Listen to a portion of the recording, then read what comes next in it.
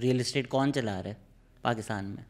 نہیں, real estate فوج کی بات کر رہے ہیں. اور کون چلا رہا ہے؟ نہیں, اور بہت سارے اور قوتیں بھی ہیں. یا تو فوج ہے یا فوج کے کوئی دوست ہیں.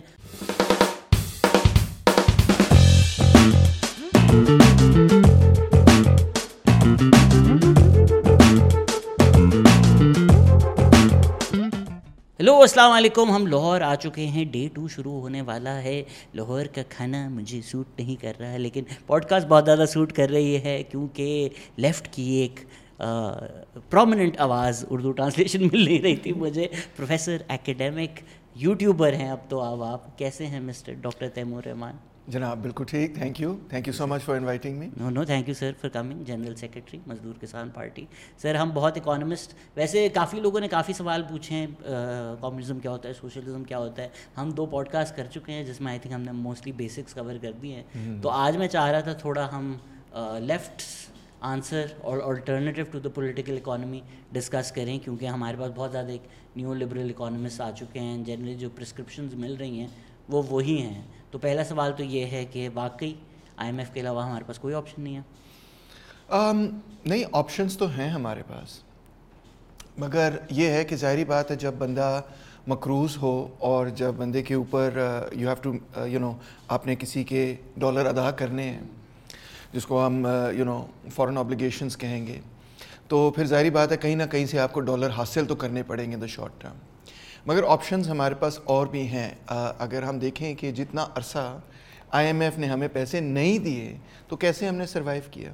انفیکٹ ہم نے جو ہے اس پیریڈ کے اندر اسحاق ڈار صاحب کی اگر ہم بات قبول کر لیں تو اس پیریڈ کے اندر جو ہمارا انٹرنیشنل ٹریڈ کا ڈیفیسٹ تھا اس کو ہم نے کم بھی کر لیا. تو یہ کیسے ہو گیا؟ میرا آپ سے سوال ہے یا آڈینس سے سوال ہے, ہاؤ ڈیڈ اٹ ہیپن کہ ہم 6 مہینے سے کہہ رہے ہیں ہم ڈیفالٹ کرنے لگے ہیں. بٹ بیچ میں ہمیں فرینڈلی کنٹریز کے آئے نا, چلے رول اوورز آئے, چین نے تھوڑا سا رول اوور دے دیا, یہ ہے وہ ہے, مگر اوور آل اس وجہ سے تو نہیں ہم نے سروائیو کیا. کوئی اور وجہ بھی تھی. وہ کیا تھی وجہ؟ لوگوں کو سوچنا چاہیے اس پہ. آپ نے سوچا کبھی اس کے بارے میں؟ آئی مین دیکھیں, آپ نے ایل سیز نہیں کھلنے دی شارٹ رن میں, آپ نے امپورٹ کربس کیے. ایگزیکٹلی یہ بہت کی بات آپ نے کر دی, اور آپ you hit the Nile on the head جس کو کہتے ہیں کہ آئی ایم ایف جب آپ کو پیسے دیتا ہے تو آپ نے اس کی کنڈیشنز پڑھی ہوں گی. وہ یہ کہتے ہیں کہ آپ نے انٹرنیشنل ٹریڈ پہ کسی قسم کی کوئی قدغن نہیں لگانی. دوسرا وہ یہ کہتے ہیں کہ آپ نے ڈالر کو کسی طرح سے چھیڑنا نہیں, let the market determine that. یعنی کہ وہ کہتے ہیں مارکیٹ جو ہے وہ انٹرنیشنل ٹریڈ کو ڈٹرمن کرے گا, مارکیٹ ہی ڈالر کے ریٹ کو ڈٹرمن کرے گا. اس میں کسی قسم کی مداخلت ریاست کی ایڈمنسٹریشن کی نہیں ہونی چاہیے. اب یہ فارمولا ہے میرے نقطہ نظر میں کہ آپ نے آلریڈی سٹیج سیٹ کر دیا ہے کہ اگلے کوئی سال 2 سال 3 سال بعد آپ دوبارہ آئی ایم ایف کے پاس جائیں گے. کیوں؟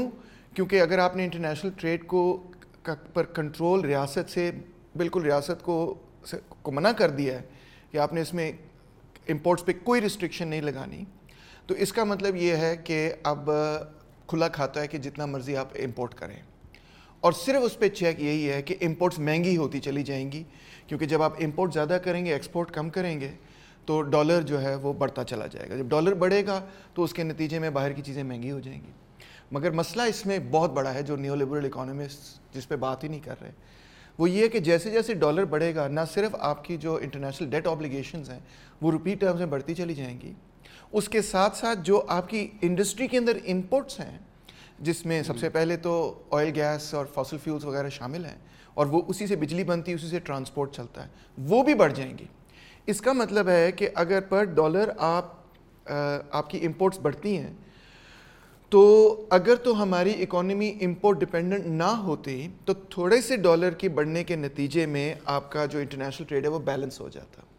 مگر اب کیونکہ آپ کی ایکسپورٹس بھی امپورٹ پرائسز پہ ڈپینڈنٹ ہیں تو ڈالر تو جو انٹرنیشنل ٹریڈ ہے وہ بیلنس تبھی ہوگا جب ڈالر بہت زیادہ بڑھے گا. تھوڑے سے بڑھنے سے بات نہیں بنے گی, کیونکہ آپ کی ایکسپورٹس کمپیٹیٹیو نہیں ہوں گی جب آپ کے روپیہ سستا ہوگا.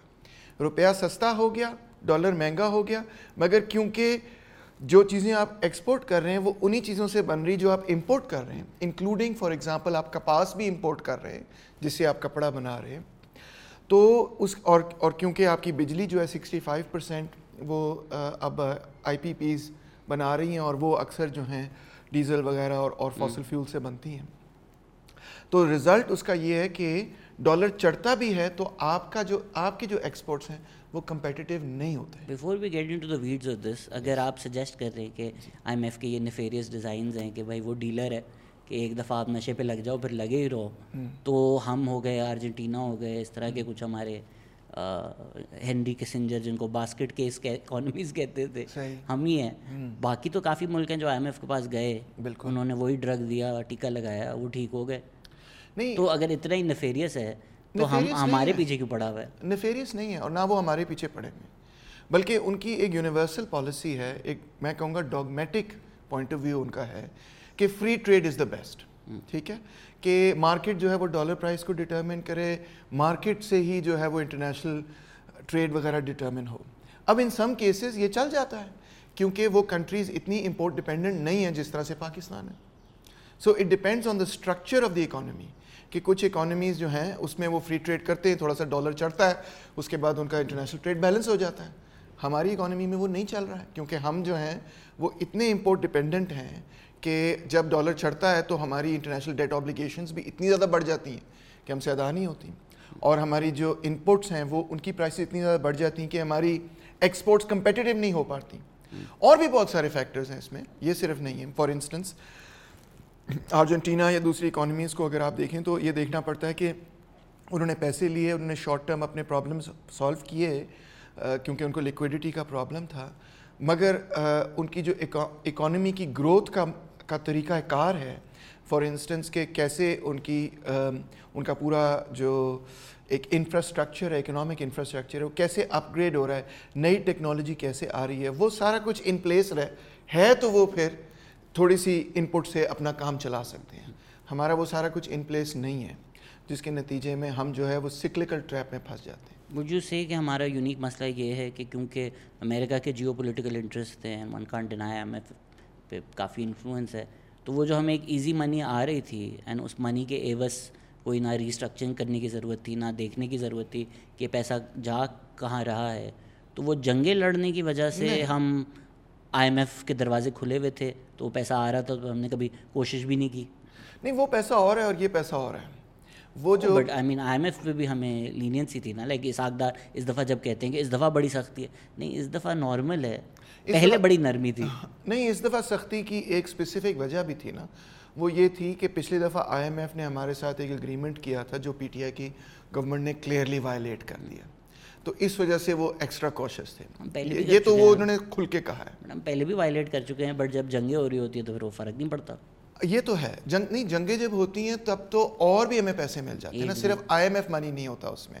انفیکٹ جب مشرف کے پیریڈ کے اندر آپ کو یاد ہوگا تقریباً تمام ہماری ڈیٹ ریسٹرکچر ہو گئی تھی, اور اس دفعہ ایک تو یہ ایکسپلسٹ معاملہ ہے کہ وہ کہتے ہیں آپ نے اگریمنٹ وائلیٹ کی ہے, اور میں یہ نہیں کہوں گا یہ کوئی کنسپیریسی ہے, یہ واقعی ایک حقیقت ہے, ہم نے وائلیٹ کی, جس کی وجہ سے آپ دیکھیں نا آئی ایم ایف کے نمائندے پیپلز پارٹی سے بھی جا کے ملے اور پی ٹی آئی سے بھی جا کے ملے. تو کیوں ملے وہ جا کے کہ اگر آپ کی حکومت آئندہ آ جائے تو آپ نے اب یہ اسٹینڈ بائی ایگریمنٹ وائلیٹ نہیں کرنا. انہوں نے کہا ہم وائلیٹ نہیں کریں گے. مگر دوسرا پہلو یہ تو اوپن اور کھلا پہلو ہے جو وہ خود کہہ رہے ہیں, اور اگر وہ خود کہہ رہے ہیں I have no reason to deny کہ وہ ایم ہی لگے ہوئے ہیں, صحیح کہہ رہے ہوں گے. دوسرا پہلو یہ بھی ہے جو آئی ایم ایف نے اشارتاً کہا ہے, اشاروں میں جو انہوں نے بات کہی وہ یہ کہ آپ چین کے پاس جائیں اور چین سے پیسے لیں یہ معاملات کو حل کرنے کے لیے. اب انٹرسٹنگ بات یہ کہ جیسے ہی ہماری ان سے نیگوسیشن ہو رہی تھی تو ساتھ ہی آئی ایم ایف نے رپورٹ اور پریس کانفرنس کی کہ جی 30% آپ کی ڈیٹ جو ہے وہ تو چائنا کی طرف ہے پروجیکٹ لونز کی شکل میں, تو آپ ان سے کہیں کہ ڈیٹ ریسٹرکچر کریں. تو this was a very clear signal کہ اندر کھاتے جو معاملہ ہے, مجھے تو ایسے محسوس ہوا کم سے کم کہ اندر کھاتے یہ بھی معاملہ ہے کہ جی پیسے تسی ساڈے تو لیندے ہو تے جاندے پھر تسی چین دے کول ہو, سی پیک کرتے پھردے ہو. تو اٹس ویری کلیئر کہ آلدو کبھی بھی ایکسپلسٹلی اسٹیٹ ڈپارٹمنٹ یا امریکہ یہ نہیں کہے گا, اور نہ انہوں نے یہ کہا ہے کہ جی سی پیک ہمیں نہیں چاہیے, چائنا انویسٹمنٹ ہمیں نہیں چاہیے, مگر اشاروں میں جو سگنلز مل رہے ہیں وہ اسی قسم کے ہی ہیں. اس میں علی آفتاب سعید جن کو میں بہت بڑا ایک سیٹرسٹ سمجھتا ہوں, ان کا ایک گانا ہے ٹیکا ٹیکا, جس میں ایک کووڈ کے ٹائم آئیڈیاز چل رہے تھے کہ ٹیکے سے مر جائیں گے. اس میں بڑی اچھی لائن ہے کہ تجھے چیزیں بیچنی ہیں جس نے وہ کہا ہی تجھے مارے گا. So based on what you are seeing the philosophy is کہ بھائی ہم لوگ ہیں پاکستان میں وہ چیزیں خریدیں گے. تو ایسے کھلے رستے بناؤ کہ ہماری جو چیزیں ہیں وہ یہ خریدتے رہیں. Is that what the idea is? I think that Ali Aftab کی کوالٹی یہ ہے کہ بڑی بڑی مشکل باتیں وہ بڑے آسان دریا کو کوزے میں بند کر دیتے ہیں. دریا کوزے میں بند, سمندر کوزے میں بند کر دیتے ہیں, اور مزاحیہ طریقے سے. It's wonderful and that's what you do as well. It's great. تو دیکھیں دو لیولز پہ ہمیں انالیسس کرنے کی ضرورت ہے. ایک تو وہ چیزیں جو اسپیسیفک ٹو پاکستان ہیں, اور اس میں نے جیسے کہا یہ سی پیک والا معاملہ ہے. ادروائز آئی ایم ایف کو کوئی خاص پرواہ نہیں کہ آپ پاکستان کوئی تھریٹ نہیں ہے کہ آئی ایم ایف نے ہمیں جو ہے وہ تباہ برباد کرنا ہے. اگر ایسا معاملہ ہوتا تو اب کیوں دیے پیسے؟ سو دس از کنسپیریسی تھیوری میں نہیں پڑھتا. جو انہوں نے خود کہی ہیں باتیں اسی کو آپ ایگزامن کریں. مگر دوسرا مسئلہ یہ ہے کہ I am F is committed to a free trade regime, اور یہ گلوبل پرابلم ہے. اور اس کے نتیجے میں گلوبل لیول پہ آپ دیکھیں کہ تھرڈ ورلڈ کے حساب و کتاب سے آپ دیکھیں تو ہاں کچھ ملک ہیں جو کہ تھوڑے سے قرضے لے کے بچ بھی گئے, مگر بیشتر ملکوں کا یہ حال نہیں ہے. بیشتر ملکوں کا حال یہی ہے کہ آئی ایم ایف آپ کو فری ٹریڈ رجیم کی طرف کمٹ کرتا ہے. وہ یہی دو تین باتیں کہتے ہیں. وہ نمبر ایک بات یہ کہتے ہیں کہ آپ نے انٹرنیشنل ٹریڈ پہ کسی قسم کے ٹیرف بیریئرز ڈیوٹیز نہیں لگانے, لیٹر آف کریڈٹ کے ذریعے کنٹرول نہیں کرنا. یہ بہت امپورٹنٹ پوائنٹ ہے. یہ جب تک ہم انٹرنیشنل ٹریڈ کو کنٹرول نہیں کریں گے ہم اس ڈیٹ سائیکل سے کبھی بھی باہر نہیں آئیں گے. یہ میرا دعویٰ ہے, یہ میرا کہنا ہے. چند ملکوں کے علاوہ there are always exceptions to the rule, کیونکہ کوئی نہ کوئی چیز ایسی ہو رہی ہوتی ہے جو اس کو وائلیٹ کر دیتی ہے. ہر سوشل سائنس میں آپ کو پتہ ہے کہ کوئی بھی ایک رول جو ہے وہ ہر کیس میں نہیں لگتا, مگر میجورٹی آف کیسز میں یہ ہے. نمبر ایک یہ. نمبر دو, یہ آئی ایم ایف آپ کو یہ سبق سکھاتا رہتا ہے, اور سارے آپ کو نیو لبرل اکانومسٹ یہ سبق سکھاتے ہیں کہ let the market control the dollar. میں کہتا ہوں بالکل ہی غلط سبق ہے, اور ایون ہمارے جو فائنینس منسٹرز ہیں وہ بھی یہ کہتے رہے ہیں کہ یہ غلط سبق ہے. ایون اسحاق ڈار بھی یہ کہہ رہا ہے کہ یہ بالکل غلط پالیسی ہے کہ جی ڈالر کو فری چھوڑ دو, جو مرضی وہ کرے پھرے, کیونکہ اس کا پاکستان کی معیشت پہ بہت شدید نقصان ہے. اگر by the end of this, اس سال کے آخر تک ہم $150 بلین او کریں گے انٹرنیشنلی, جو ہماری ٹوٹل انٹرنیشنل ڈیٹ آبلیگیشنز ہیں. 22 سے 24 بلین ڈالر ہم اس سال لیں گے. 3 بلین ابھی ہم نے لیا ہے آئی ایم ایف سے, مزید 6 بلین ابھی ہم نے اور لینا ہے انٹرنیشنل فائنینشیل انسٹیٹیوشن سے اور دوسرے ملکوں سے بھی. اس میں مڈل ایسٹرن کنٹریز نے کہا ہم بھی آپ کو دے دیں گے وغیرہ وغیرہ. ٹھیک ہے, تو یہ ٹوٹل ڈیٹ آبلیگیشنز آپ کی by the end of this financial year ہو جائیں گی $150 بلین. کوئی چھوٹا اماؤنٹ نہیں. اب جب ڈالر چڑھے گا اور 340 روپیز پہ پہنچ جائے گا تو یہ $150 بلین پہ روپے کے حساب سے کدھر پہنچ جائیں گے, آپ اس کا حساب کتاب کر سکتے ہیں. تو پہلی تو یہ آرگیومنٹ ہے. دوسری آرگیومنٹ میری یہ ہے کہ جب دیکھیں کہ آپ نے بھی اکنامکس پڑھی ہوگی تھوڑی بہت, تو او لیولز اے لیولز, ہاں O levels A levels, O level economics آپ نے پڑھی, اے لیولز اکنامکس پڑھی, اے لیول تک پڑھ لی, زبردست.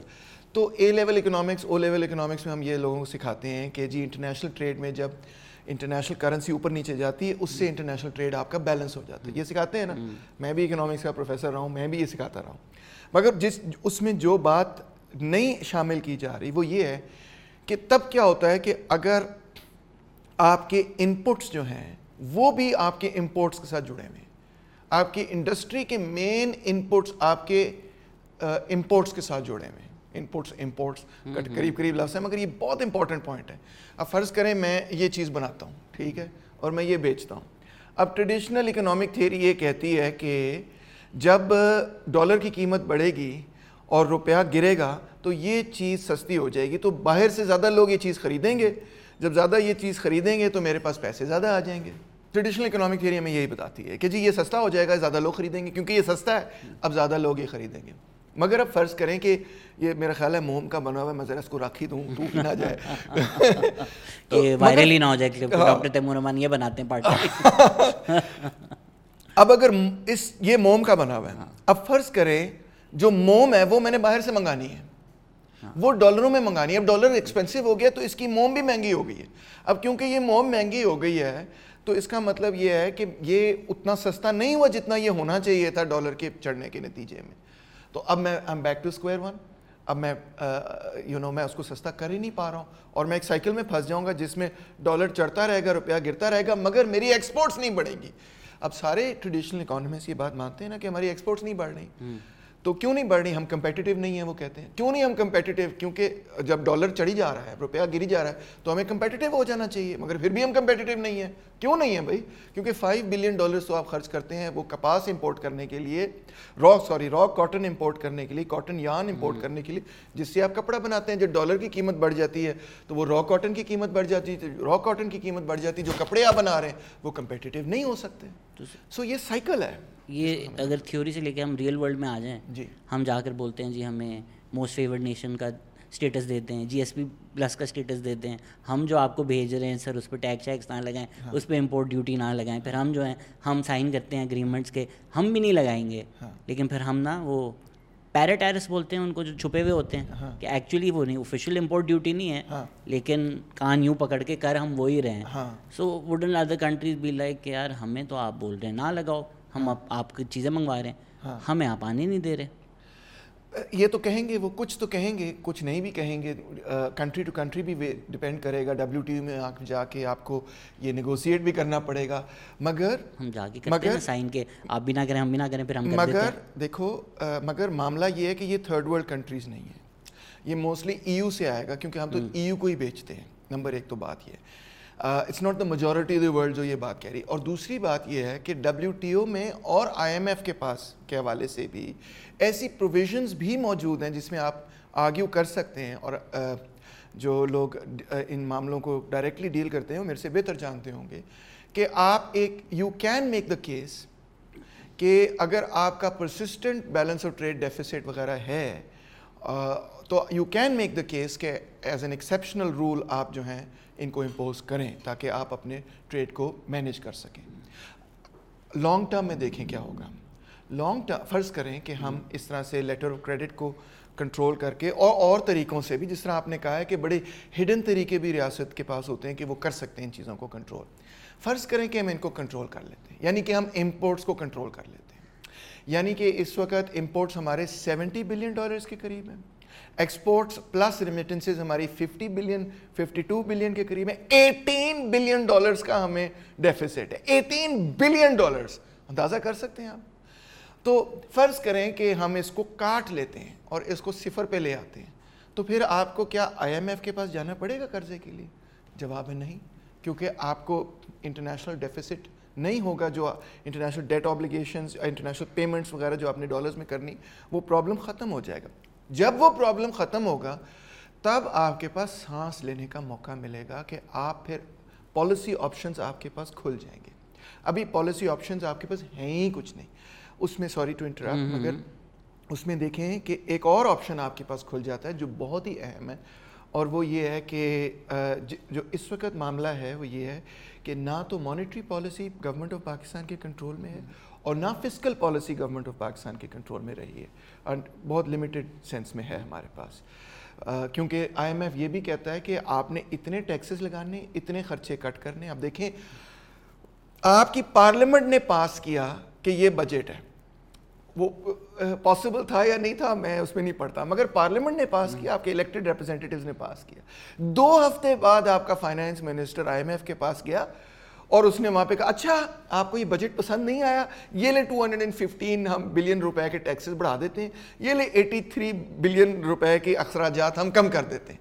کسی پارلیمنٹ نے پاس نہیں کیا, کسی الیکٹڈ ریپرزینٹیو کے سامنے وہ پیش نہیں ہوا, اور IMF نے کہا ٹھیک ہے یہ لیں, اب یہ بجٹ ٹھیک ہے, یہ لیں $3 بلین. بھائی یہ کہاں ہوتا ہے؟ یہ ڈیموکریسی ویسٹ والے ہمیں کہتے رہتے ہیں, اور پھر اتنی بڑی وائلیشن کہ آپ کی نیشنل اسمبلی, آپ کی الیکٹڈ ریپرزینٹیوز آپ کی اکنامک پالیسی ہی نہیں بنا سکتے. اکنامک پالیسی تو باہر سے بن رہی ہے. تو جب آپ کے یہی الیکٹڈ ریپرزینٹیوز بل سائن کر کے اسٹیٹ بینک کو آٹونومس کر رہے تھے, تو یہ وہی لوگ نہیں ہیں, آپ نے خود پاور دی ہے.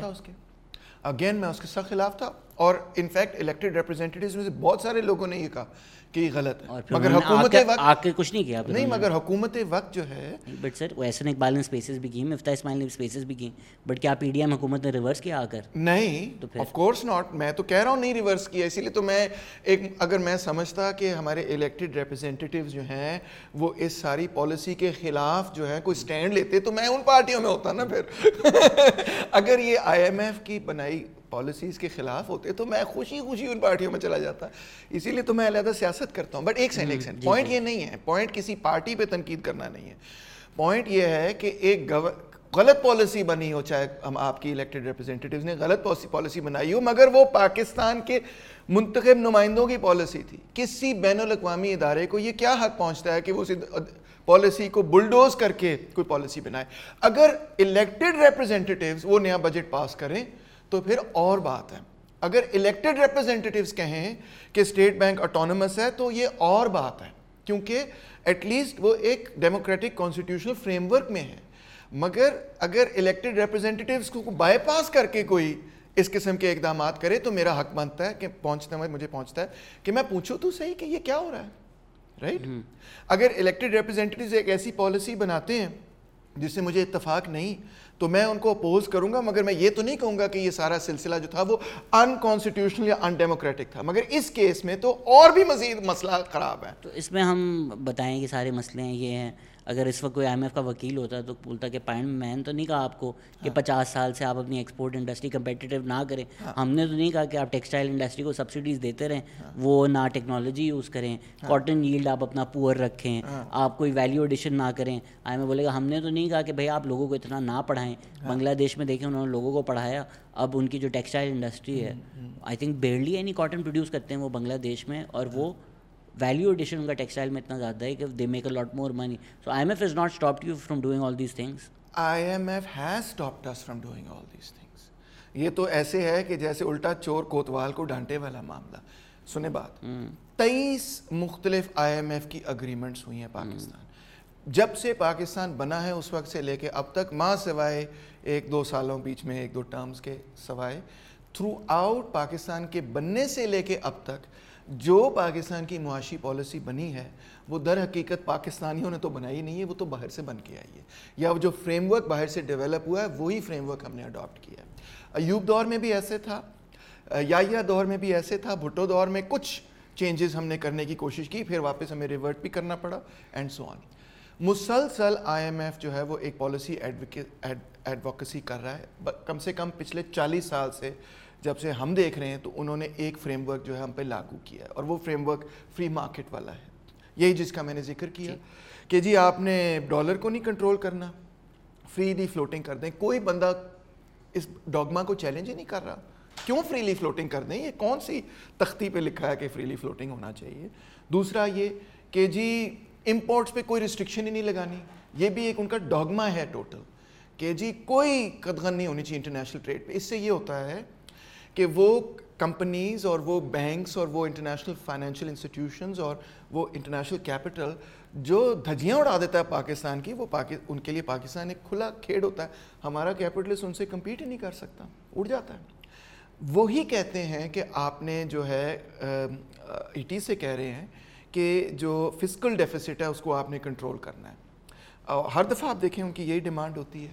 اچھا, اس کا مطلب یہ ہے کہ آپ کی آپ کینزین فسکل پالیسی نہیں اپنا سکتے کیونکہ آپ آئی ایم ایف سے قرضہ لیتے ہیں. آپ ڈیفیسٹ اسپینڈنگ کر ہی نہیں سکتے اس ملک کے اندر. انٹرنل ڈیفیسٹ, باہر کی ڈیفیسٹ اسپینڈنگ کی بات نہیں کر رہا کہ باہر سے قرضہ لیں, اپنے عوام سے قرضہ لے کے اگر آپ ملک کی ترقی کرنا چاہیں وہ بھی نہیں آپ کر سکتے کیونکہ آپ نے آئی ایم ایف سے قرضہ لیا. اور آخر میں اسٹیٹ بینک کو آٹونومس کرنے کا مطلب یہ کہ آپ ایم ایم ٹی, جس کو ہم مانیٹری تھیوری کہتے ہیں, یا جس کو آپ پرانے زمانے میں مانیٹری ایکسپینشنری مانیٹری پالیسی کہتے تھے, وہ بھی نہیں آپ کر سکتے. تو نہ مانیٹری پالیسی آپ کے کنٹرول میں, نہ فسکل پالیسی آپ کے کنٹرول میں, نہ انٹرنیشنل ٹریڈ آپ کے کنٹرول میں, نہ آپ اپنے روپے کو کنٹرول کر سکتے ہیں کہ اس کے ساتھ کیا ہوتا ہے. تو آپ کے کنٹرول میں کچھ ہے ہی نہیں. جو مین لیورز ہوتے ہیں اکانومی, کوئی بھی اکانومسٹ جانتا ہے یہ مین چیزیں ہیں جو گورنمنٹ کر سکتی ہے اکانومی کو آگے بڑھانے کے لیے, وہ گورنمنٹ اور پاکستان کے کنٹرول میں ہی نہیں ہے. ہم اس کو سمجھ ہی نہیں رہے ہیں معاملے کو, جو ہمارے اکانومسٹ ہیں, کہ آپ کو تو نہیں مجبور کیا کہ آپ جائیں.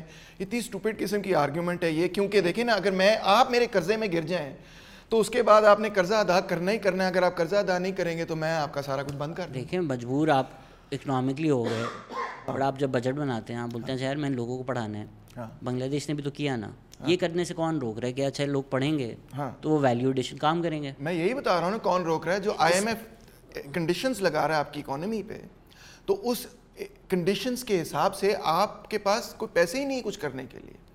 حکومت کے پاس, آپ خود دیکھیں نا, حکومت کا بجٹ کون بنا رہا ہے؟ آپ تو نہیں بنا رہے, پارلیمنٹ تو نہیں بنا رہی, آئی ایم ایف بنا رہا ہے نا. آپ کے پاس روم ٹو منوور ہی نہیں بچتا. دیکھیں ڈاکٹر کیسر بنگالی بھی آئے تھے پوڈ کاسٹ پہ, انہوں نے بولا کہ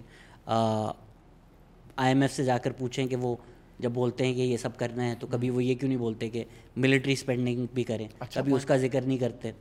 بٹ وہ نہیں بھی کرتے تو آپ کر لیں, آپ ملٹری اسپینڈنگ کم کریں, آپ وہ فنڈز جو ہیں وہ لگا دیں ایجوکیشن میں. آئی ایم ایف کبھی بھی آپ کو یہ نہیں کہے گا کہ آپ نے انٹرنلی اپنا بجٹ جو ہے وہ کس طرح ایلوکیٹ کرنا ہے. کسی بھی کنٹری کو انہوں نے یہ نہیں کہا. وہ صرف آپ کو یہ کہیں گے کہ جتنے آپ کے ٹیکسز ہیں اتنی آپ کے اخراجات ہونے چاہیے. یعنی کہ وہ اس ساری کینزین پالیسی کو ختم کرنا چاہتے ہیں جس میں کہ آپ اپنے عوام سے قرضہ لے کے جو ہے اپنے ملک کو ڈیولپ کر سکتے ہیں, یا ایکسپینشنری مانیٹری پالیسی کے ذریعے آپ اپنے ملک کی ڈیولپمنٹ کر سکتے ہیں. یہ رستے انہوں نے بند کر دیے ہیں. یہ رستے ہیں اگر آپ نے اس گیم میں کھیلنا ہے اور دوسرے ملکوں سے آگے بڑھنا ہے, ان سے کمپیٹ کرنا ہے, اور آپ نے اپنا انڈسٹریل انفراسٹرکچر کو اپ گریڈ کرنا ہے, تو میرے پوائنٹ آف ویو میں یہ کی پالیسیز ہیں جو آئی ایم ایف بند کر رہا ہے آپ کے لیے. ہاں آپ یہ ضرور کر سکتے ہیں کہ آپ کو کسی نے نہیں روکا کہ آپ فوج کا بجٹ کم کر لیں and so and so forth, سوائے فوج کے اوبیسلی. مگر آپ غور کیجئے کہ 52% 55% بجٹ تو آپ کا ڈیٹ ری سروسنگ میں جاتا ہے. گورنمنٹ کا بجٹ تقریباً 20% آپ کا فوج میں جاتا ہے. وہ تو کہتے ہیں 17% ہے, چلو 20% کر لیں کہ اگر آپ پینشنز وغیرہ اسپیشل پروگرامز بھی ہے, نیوکلیئر الگ سے جاتا ہے, وہ الگ سے ہے. پھر آپ کی جو پینشنز ہیں وہ سویلین کر دی تھی مشرف نے, اینڈ دین بجٹ کے بعد ہر 3 مہینے بعد ایک سپلیمنٹری وہ آ جاتا ہے کہ سب کچھ ہے اپنی جگہ, سب کچھ ہے. مگر روم ٹو منوور کیا پھر ہے؟ اگر آپ 55% بجٹ آپ کا جو ہے وہ چلا گیا, اس میں 45% آپ کا بجٹ بچ گیا. فرض کریں فوج کا بجٹ آپ کر بھی لیتے ہیں, پیچھے پھر بھی کیا ہے آپ کے پاس؟ Very little. So tax collection آپ کیوں نہیں بڑھا رہے؟ اپنی وجہ سے نہیں بڑھا رہے نا. ٹائم میں بول رہا ہے آپ کو کہ ریئل اسٹیٹ ٹیکس نہ لگائیں, 100% ٹیکس کلیکشن بڑھائیں. دیکھیں یہ چکن اینڈ ایگ والی ڈیبیٹ ہے. یہ ایسی ڈیبیٹ ہے جس کو پنجابی میں ہم کہتے ہیں کہ کچھ انج بھی راواں اوکھیا سن, کچھ سانو مرن دا شوق بھی سی. ایگزیکٹلی کچھ آئی ایم ایف دے لوگ بھی ظالم سن, کچھ سانو بھی مرن دا. ہاں ہو اس طرح کہہ لو تسی. سو اٹس ناٹ کہ میں اپنے حکمران طبقے کو بری الذمہ کرنا چاہتا ہوں. یہ ایک فالس ڈائیکاٹمی ہے اور ایک یوزلیس ڈیبیٹ ہے, کیونکہ اس فالس ڈائیکاٹمی میں ایک طرف ہے جی ہمارے سیاستدان اور دوسری طرف ہے وکڈ آئی ایم ایف اور بیچارے سیاستدان اور وکڈ آئی ایم ایف, یا پھر دوسری طرف ہم وکڈ سیاستدان اور بیچارہ آئی ایم ایف. یہ دونوں اٹس فالس ڈائیکاٹمی, کیونکہ حقیقت میں جو پولیٹیکل اکانومی ہے اس میں یہ ہمارا حکمران طبقہ اور انٹرنیشنل کیپٹل کے کوئی متضاد مفادات نہیں ہیں, وہ ایک ہیں. اور ان کی بنائی ہوئی پالیسی یہاں پہ کے لوگ جو ہیں وہ بڑی خوشی قبول کرتے آئے ہیں, صرف چند چیزوں پہ اعتراض وغیرہ ہوتا ہے. سو میری تنقید یہ ہے کہ جو نیو لبرل اکانومسٹ جب آئی ایم ایف کو کمپلیٹلی بری الذمہ کر دیتے ہیں بائی سیئنگ کہ یہ صرف ہمارے مقامی سیاستدانوں کا معاملہ ہے, تو وہ میں سمجھتا ہوں انٹلیکچولی آنیسٹ نہیں ہو رہے. میں اس کی فلپ سائڈ اپوزٹ نہیں لے رہا ہوں, سمجھ رہے ہیں نا بات کو. میں یہ نہیں کہہ رہا ہوں کہ یہ بیچارے اور وہ ظالم, میں کہہ رہا ہوں کہ یہ ایک گٹھ جوڑ ہے دونوں کا, ٹھیک ہے. اور اس گٹھ جوڑ میں جو پالیسی آپشنز بچتے ہیں جو عوام کے لیے کھلے ہیں, جو پارلیمنٹ کے ذریعے پاس ہونے, وہ ایک ڈبے کے اندر محدود ہو جاتے ہیں. اور اس فریم اور یہ آئی ایم ایف ڈبے کے اندر محدود کرتا ہے. یہ فریم ورک ہے آپ کا, اس کے اندر آپ کے پاس وگل روم ہے. اور جو ہمارے نیو لبرل اکانومسٹ ہیں وہ کہتے ہیں اس وگل روم کو آپ بہتر استعمال کریں, آئی ایم ایف پہ تنقید نہ کریں. مگر میں جو یہ کہہ رہا ہوں وہ یہ ہے کہ ٹھیک ہے اس وگل روم کو آپ بہتر استعمال کریں, آپ بہتر پالیسی بنائیں, جتنے پیسے آپ کے پاس ہیں اس کے اندر رہتے ہوئے بھی آپ بہتر پالیسی بنا سکتے ہیں. مگر یہ ایلوژن نہ پیدا کریں آپ پبلک کے اندر کہ اس فریم ورک کے اندر رہتے ہوئے آپ پاکستان کی اکانومی کو اس طرح سے ڈیولپ کر پائیں گے کہ جس کے نتیجے میں وہ ایک سیریس انڈسٹریلائزیشن کے پاتھ پہ جائے گی. کیونکہ جو structural constraints I M F ہم پہ لاگو کر رہا ہے, اس وگل روم میں آپ وگل کر بھی لیں گے تو آپ وہ ٹرن اراؤنڈ کرنے میں کامیاب نہیں ہو سکیں گے جو پاکستان کو چاہیے اس وقت. obviously ادھر اور نہیں ہوگا, سمبیوٹک ہی ہوگا. لیکن آپ let me just paint the landscape for you and get your thoughts on it. Khurram Hussain came on the podcast, انہوں نے بولا کہ میں نے جا کر ایکسچینجز پڑھے آئی ایم ایف کے, اور پھر پرانے جو ڈیلز تھے ڈیکیڈز اگو, اس میں بار بار آ کے پولیٹیشینز آتے تھے, بولتے تھے بھائی ہمیں نیا پروگرام نہیں چاہیے, ہم تھوڑی سی ریسٹرکچرنگ میں ہو جائے گا. پیچھے سے وہ نیا پروگرام آ جاتا تھا. انہوں نے بولا بھائی یہ رولا ہے کیا. پھر پتہ چلا آپ کی جو بیوروکریسی ہے وہ پیچھے سے نیا پروگرام چاہ رہی تھی, کیونکہ ان کو پھر ملٹری اکوپمنٹ لینا تھا. بے نظیر بھٹو کو ہم نے الیکٹ کیا, ان کو پریزیڈنٹ نے بلایا, انہوں نے بولا آپ یہ سائن کریں کہ جی F-16 ڈیل کو کچھ نہیں ہو سکتا. اب آپ نے ووٹ دے کے ہم بول رہے ہیں, ہم آپ کی جو پریزیڈنٹ ہیں ان الیکٹڈ, وہ کہہ رہے ہیں میں نیشنل اسمبلی نہیں بلاؤں گا جب تک تم یہ ریٹیفائی نہ کرو. تو اگر ہمارے پاس انٹرنیشنل اس میں اسپیس ہی نہیں ہے کہ کچھ ہم بہتری لا سکیں, اور لوکل اس طرح کا ہے کہ آپ اسٹیبلشمنٹ سے لڑ ہی نہیں سکتے. لڑ سکتے ہیں, کیوں نہیں لڑ سکتے بھائی. آپ کو اس کے لیے ایسی پولیٹیکل پارٹی چاہیے جو یہ سائن نہ پھر کرے نا. وہ یہ کہے کہ فار انسٹنس جب بے نظیر کی پہلی حکومت بنی تھی 88 میں, تو بے نظیر, آپ نے درست کہا کہ اس وقت بھی بے نظیر سے یہ سائن کروایا گیا کہ آپ نے IMF کی ڈیل کے ساتھ آپ نے فائنینس منسٹر بھی نہیں چینج کرنا, آپ نے فوج کو نہیں چھیڑنا, اور آپ نے فارن پالیسی جو ہے نا, جو فوج نے بنائی ہوئی فریم ورک, اسی کے اندر رہنا. تو باقی تو پھر بچتا کچھ نہیں نا بہت زیادہ. اس کے بعد بھی 1.5 سال میں فارغ کر. But she accepted it. بات تو یہ ہے نا کہ شی ایکسیپٹڈ اٹ. اگر کوئی پارٹی یہ کہے کہ sorry I am the elected representative, میں اکنامک پالیسی بناؤں گا یا بناؤں گی, اور میں فارن پالیسی بناؤں گا یا بناؤں گی, آپ نہیں کال کرنا چاہتے پارلیمنٹ, آپ نہ کال کریں, I won the election already, it's on you now. تو یہ جو کرے گا اس کا مزار کہاں بنے گا؟ دیکھیں مزار بنے یا نہ بنے, مگر لڑنا پڑتا ہے. اگر آپ نے دیکھ پاکستان کو انڈسٹریلائز کرنا ہے, اگر آپ نے اس فریم ورک سے پاکستان کو نکالنا ہے, تو ریزسٹ تو کرنا پڑے گا نا. پھر یہی ہے جو آپشن ہے. دیکھ یہ تو اگر ہم یہ پہلے سے طے کر لیں شہزاد کہ جو بندہ بھی ریزسٹ کرے گا وہ کبھی بھی کامیاب نہیں ہوگا, تو پھر تو ٹھیک ہے, غلامی قبول کر لیں, جو چل رہا ہے وہی صحیح ہے. مگر اگر آپ نے مجھے اس پوڈ کاسٹ پہ بلایا اس مقصد کے لیے کہ کوئی آلٹرنیٹیو پاتھ چاہیے, تو میں یہ تو نہیں کہوں گا کہ وہ آلٹرنیٹیو پاتھ جد و جہد کے بغیر ہو سکتا ہے, کہ بس میں کوئی پیپر لکھوں گا, سارے کہیں گے او یہ تو ہم نے سوچا ہی نہیں تھا, یہ تو بڑی اچھی بات ہے. Revolution versus evolution debate, right, کہ آپ کیا inch by inch space regain کر سکتے ہیں, اور do you have to be like go at all out war? No, I'm not saying that. That's not the debate. آپ inch by inch کریں بے شک. The debate is کہ آپ resist کریں. آپ پبلکلی کہیں کہ یہ جو پروگرام ہے IMF کا فریم ورک جو ہے, یا یہ جو ہے, یہ انیکسیپٹیبل ہے. یہ میں نے نہیں, یہ اگر میں نے امپلیمنٹ کیا تو اس کے نتیجے میں جو ڈپینڈنسی ہے پاکستان کی, جو ڈپینڈنٹ ڈیولپمنٹ ہے, وہ اور شدید ہو جائے گی. اور میں ایک آلٹرنیٹیو پاتھ چاہتا ہوں. دیکھیں PTI, میں اینٹی PTI ہوں, آپ بھی کوئی PTI کے فین نہیں ہیں, ٹھیک ہے, مگر PTI جب پہلی دفعہ حکومت میں آئی, ان کو کچھ اکنامکس کا پتہ نہیں تھا, تو انہوں نے کیا کہا کہ ہم IMF سے پیسے نہیں لیں گے. 9 مہینے وہ ڈرامہ چلتا رہا, سارے نیو لبرل اکانومسٹ کہتے رہے پیسے لو پیسے لو پیسے لو پیسے لو.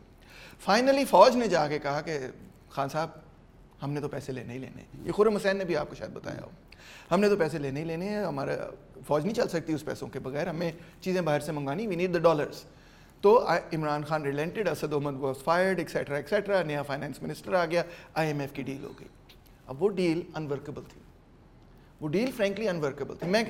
میں کہتا ہوں اگر لیٹس ازیوم کہ عمران خان کوئی اکانومسٹ نہیں ہے, نہ نیو لبرل ہے, نہ کچھ اور ہے. لیٹس ازیوم کہ عمران خان بڑا سنسیئر تھا کہ یہ بیچارے بچے جو مر رہے ہیں میل نیوٹریشن سے, میں ان کے لیے کچھ کرنا چاہتا ہوں. آفٹر آل اس نے ہسپتال بھی لگایا وغیرہ وغیرہ, ٹھیک ہے. کیوں نہیں کر سکا وہ جو کرنا چاہتا تھا؟ سوال یہ پیدا ہوتا ہے. تو میرا پوائنٹ آف ویو یہ ہے اس میں کہ sincerity is not the problem.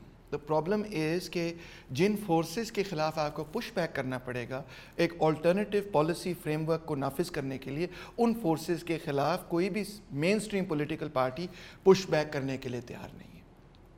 That is the main problem. Economic policy is not about just writing a good paper کہ میں نے بڑی ساری میتھ کر دی اور اس میتھ سے یہ ثابت ہو گیا کہ یہ کیلیبریشن کروں گا تو سب ٹھیک ہو جائے گا. ایکچولی اکنامک پالیسی گورنمنٹ کی جو بنتی ہے وہ بنتی ہے بیلنس آف پولیٹیکل فورسز کے نتیجے میں. انٹرنیشنل کیپٹل ایک طرف ہے, آپ کی بیوروکریسی, آپ کی فوج اور آپ کی پولیٹیکل اسٹیبلشمنٹ ایک طرف ہے, اور عوام ایک اور طرف ہے. تو اب فیصلہ یہ کرنا ہے کہ پریشر کس سے زیادہ ہے جس کے نتیجے میں اکنامک پالیسی. اگر عوام کا پریشر زیادہ ہوگا تو ہو سکتا ہے کہ ایجوکیشن پالیسی بھی چینج ہو. اگر لوگ 10 لاکھ لوگ سڑک پہ نکل آئیں کہ ہم نے اپنے بچوں کو پڑھانا ہے, ہمارا بجٹ بڑھائیں. اگر 1 لاکھ لوگ نکل آئیں کہ بھئی مہنگائی ہمیں نہ قبول نہیں ہے, ہم نہیں یہ بجٹ قبول کر سکتے جس میں مہنگائی ہو, تو پھر دیکھیں پھر فرق پڑتا ہے. ارجنٹینا میں ایسے نہیں ہوا کیا, لیٹن امریکہ پورے میں ایسے نہیں ہوا. پش بیک اتنا بڑا IMF کے خلاف تھا. شاویز اسی طرح اقتدار میں آیا, بولیویا میں اسی طرح سے ایوو مورالیس آیا, کتنے اور ملکوں کے اندر اس قسم کے, ایون میں کہوں گا Syriza in Greece and Podemos and so on, Corbyn وغیرہ, یہ سارا ہے ہی یہ چیز کہ اس نیو لبرل فریم ورک کے خلاف پش بیک ہے. تو جب تک پش بیک نہیں ہوگا تو وہ قوت ہی نہیں ہوگی جس سے آپ وہ سارا فریم ورک چیلنج کر سکیں گے. سو اس لیے یہ ایولیوشن ورسز ریولیوشن کی ڈیبیٹ نہیں میں کر رہا, مگر ڈیبیٹ میں یہ کر رہا ہوں کہ پبلک کو یہ سمجھنے کی ضرورت ہے کہ آپ کو ایک فریم ورک ایک ڈبے کے اندر بند کر دیا گیا اور آپ کو یہ سبق سکھایا گیا کہ اس کے علاوہ کوئی آپشن ہی نہیں ہے. میں یہ کہہ رہا ہوں اس کے علاوہ بہت آپشنز ہیں, مگر ان کے لیے پہلے تو پتہ کرنا پڑے گا کہ آپشن کیا ہے اور ان کے لیے اسٹرگل کرنی پڑے گی. اور اسٹرگل ہمیشہ یہ ہے کہ اسٹیپ بائی اسٹیپ بھی ہوتی ہے, بڑی چھلانگ بھی مارتی ہے. پبلک کو سمجھانے کے لیے اگر اوبیسلی تاریخ بتانا بہت ضروری ہے, لمبی تاریخ تو ہم نہیں کر سکیں گے, but I lot of people also wanted to know and I also want your thoughts on Bhutto's nationalisation. وہ ایک ایسا لفظ بنا ہوا ہے, وہ آپ کہیں مینشن کر دیں تو گالیوں کے علاوہ کچھ بھی نہیں پڑتا, بٹ اگر آپ if you listen to Yusuf Nazar, if you listen to Dr. Kaisar Bengali, you'll get an alternative view on all of these things. آپ کا کیا ویو ہے؟ میرا بھی یہ ویو ہے کہ یہ ساری ڈیبیٹ جو ہے نا اتنی غلط طریقے سے پیش کی گئی ہے پبلک کو کہ جس کی حد صاحب کو نہیں, ایون اسٹوڈنٹس کو. کیونکہ 72 میں نیشنلائزیشن ہو گئی تھی, ٹھیک ہے جی, اور 72 سے 73 کے اندر جب آپ اسٹڈی کرتے ہیں کہ اکانومی کیا کر رہی تھی, تو اکانومی بہت اچھا پرفارم کر رہی تھی, بڑا ہائی ریٹ آف گروتھ تھا, لو ریٹ آف گروتھ نہیں تھا. پھر 73 کے اندر اکانومی ایک دم سے نیچے جاتی ہے, اور لوگ اکثر یہ سمجھتے ہیں کہ 73 میں جو اکانومی کا ڈاؤن ٹرن ہوا وہ نیشنلائزیشن کی وجہ سے ہوا, but it's not true. In fact 73 کا ڈاؤن ٹرن اوپیک کرائسس کی وجہ سے ہوا, کیونکہ اوپیک کرائسس کی وجہ سے جب آئل کی قیمت یہاں سے یہاں پہنچ گئی, ایک دم سے $100 اے بیرل پہ کراس کر گئی, تو پوری دنیا کے اندر گلوبل ریسیشن آئی تھی, صرف پاکستان میں نہیں. ان فیکٹ یو کے کے اندر لائنیں لگ گئی تھیں پیٹرول اسٹیشنز کے باہر, اور یو کے کی اکانومی ٹوٹلی اسٹیگفلیٹ کر گئی تھی. اور جو اکنامک رائٹ ونگ ہے اور جو پولیٹیکل رائٹ ہے, اس نے پوری دنیا میں یہ پروپیگنڈا کیا کہ اگر ہم نیشنلائزیشن کو ختم کر دیں اور ہم نیو لبرل پالیسیز اپنا لیں تو سارا مسئلہ ٹھیک ہو جائے گا. مطلب ہے انہوں نے اوپیک کرائسس کو استعمال کرتے ہوئے سارا کینزین ڈیمانڈ مینجمنٹ کا ماڈل جو ہے اس کو چیلنج کرتے ہوئے ختم کر دیا. 76 تک Milton Friedman even wins the Nobel prize, اور اس کے بعد اٹس اے لینڈ سلائڈ, کیونکہ Reagan Thatcher won the election, اور اس کے بعد پوری دنیا کے اندر IMF نے بھی ہائی گیئر لگا دیا, NOS کو کلک کر دیا, اور انہوں نے کہا سارے کے سارے جو لوگ ہیں وہ اب یہ پالیسی اپنائیں گے کہ جتنی ڈیمانڈ مینجمنٹ ہے اس کو ختم کر دینا ہے. اب آپ بھی اکنامکس کے اسٹوڈنٹس ہیں, 45 سے لے کے 73 تک گروتھ پیٹرن دیکھ لیں ورلڈ اکانومی کا, اور نیو لبرل پالیسیز کے بعد سے 73 اگر آپ نہیں بھی لینا چاہتے, 78 79 سے لے کے آج تک کی گروتھ پیٹرن دیکھ لیں دنیا کا, تو آپ کو یہ نظر آئے گا کہ جو اوور آل, میں ڈیٹا کسی شیئر کر لوں گا آپ کو, اسٹڈیز دکھا دوں گا, تو جو گروتھ ریٹ تھا جب کیپٹلزم کو ریگولیٹ کیا جا رہا تھا, کنٹرول کیا جا رہا تھا, وہ بہت ہائی تھا, اور اب جو گلوبل گروتھ ریٹ ہے وہ لو ہے. مگر فرق کیا ہے؟ فرق یہ ہے کہ جو ٹاپ 1% کے پیسے تھے مڈ 70s سے پہلے پوسٹ وار پیریڈ کے اندر, وہ اتنی تیزی سے گرو نہیں کر رہے تھے, کیونکہ پورا جو فوکس تھا اکنامک پلانرز کا وہ اس چیز پہ تھا, ٹیکسز کافی ہائی تھے, ڈیفیسٹ اسپینڈنگ کی جا رہی تھی, کنٹرول ایک طرح سے بہت اسٹرکٹلی کیپٹل کو ریگولیٹ کیا جا رہا تھا. ایون امریکہ کے اندر آپ دیکھیں کہ فائنینشیل سیکٹر پہ, بینکنگ پہ بہت اسٹرکٹ ریگولیشنز تھیں. یہ ساری ریگولیشنز ریموو کی گئیں. اس کے بعد ڈیریویٹیوز اور یہ وہ سب کچھ, انکریڈبلی اسپیکولیٹو اکانومی بنی. یو کے اندر انہوں نے بہت ساری چیزیں پرائیویٹائز کی, انہوں نے مائن ورکرز کو توڑا, مائنز کو پرائیویٹائز کیا. یہاں پاکستان کے اندر کچھ دیر ایسے نہیں ہوا سوائے MCB کے, کیونکہ ہم جہاد کر رہے تھے. تو ضیاء پیریڈ کے اندر جو بھٹو نے اسٹرکچر بنایا تھا وہی قائم تھا, اور ضیاء پیریڈ کے اندر 6% گروتھ آ رہی تھی. تو کوئی فرق نہیں پڑا اس سے کہ یہ تو نیشنلائز اسٹرکچر ہی تھا نا, کوئی پرائیویٹائزیشن نہیں ہوئی ضیاء پیریڈ میں سوائے MCB کے اور ایک آدھ اور چیز کے. ڈالرز بھی تو آ رہے تھے, ڈالرز بھی آ رہے تھے, اکانومی بھی گرو کر رہی تھی. تو اس وقت تو کسی نے نہیں کہا کہ جناب یہ تو ساری اکانومی تباہ ہوئی پڑی, کوئی بھی نہیں تباہ ہوئی پڑی تھی, گرو کر رہی تھی نا. پھر 90s میں جا کے جب وہ ڈالر ختم ہو گئے اور آپ کا بیلنس آف ٹریڈ ڈیفیسٹ شروع ہونا ہو گیا, اور آپ WTO کے ممبر بن گئے 95 میں, اور ٹیرس وغیرہ ریموو کر دیے, سڈنلی آپ اب انٹرنیشنل جو ٹریڈ ہے اس میں ڈیفیسٹس میں پھنس گئے, اور پھر آپ کو پیسے لینے پڑے, اور پھر آپ نے IMF کی کنڈیشنز قبول کی, اور وہ کنڈیشنز یہی تھیں کہ یہ سب کچھ ختم کرو, پرائیویٹائز کرو, یہ کرو. اور 90s میں کیا گروتھ ریٹ تھا؟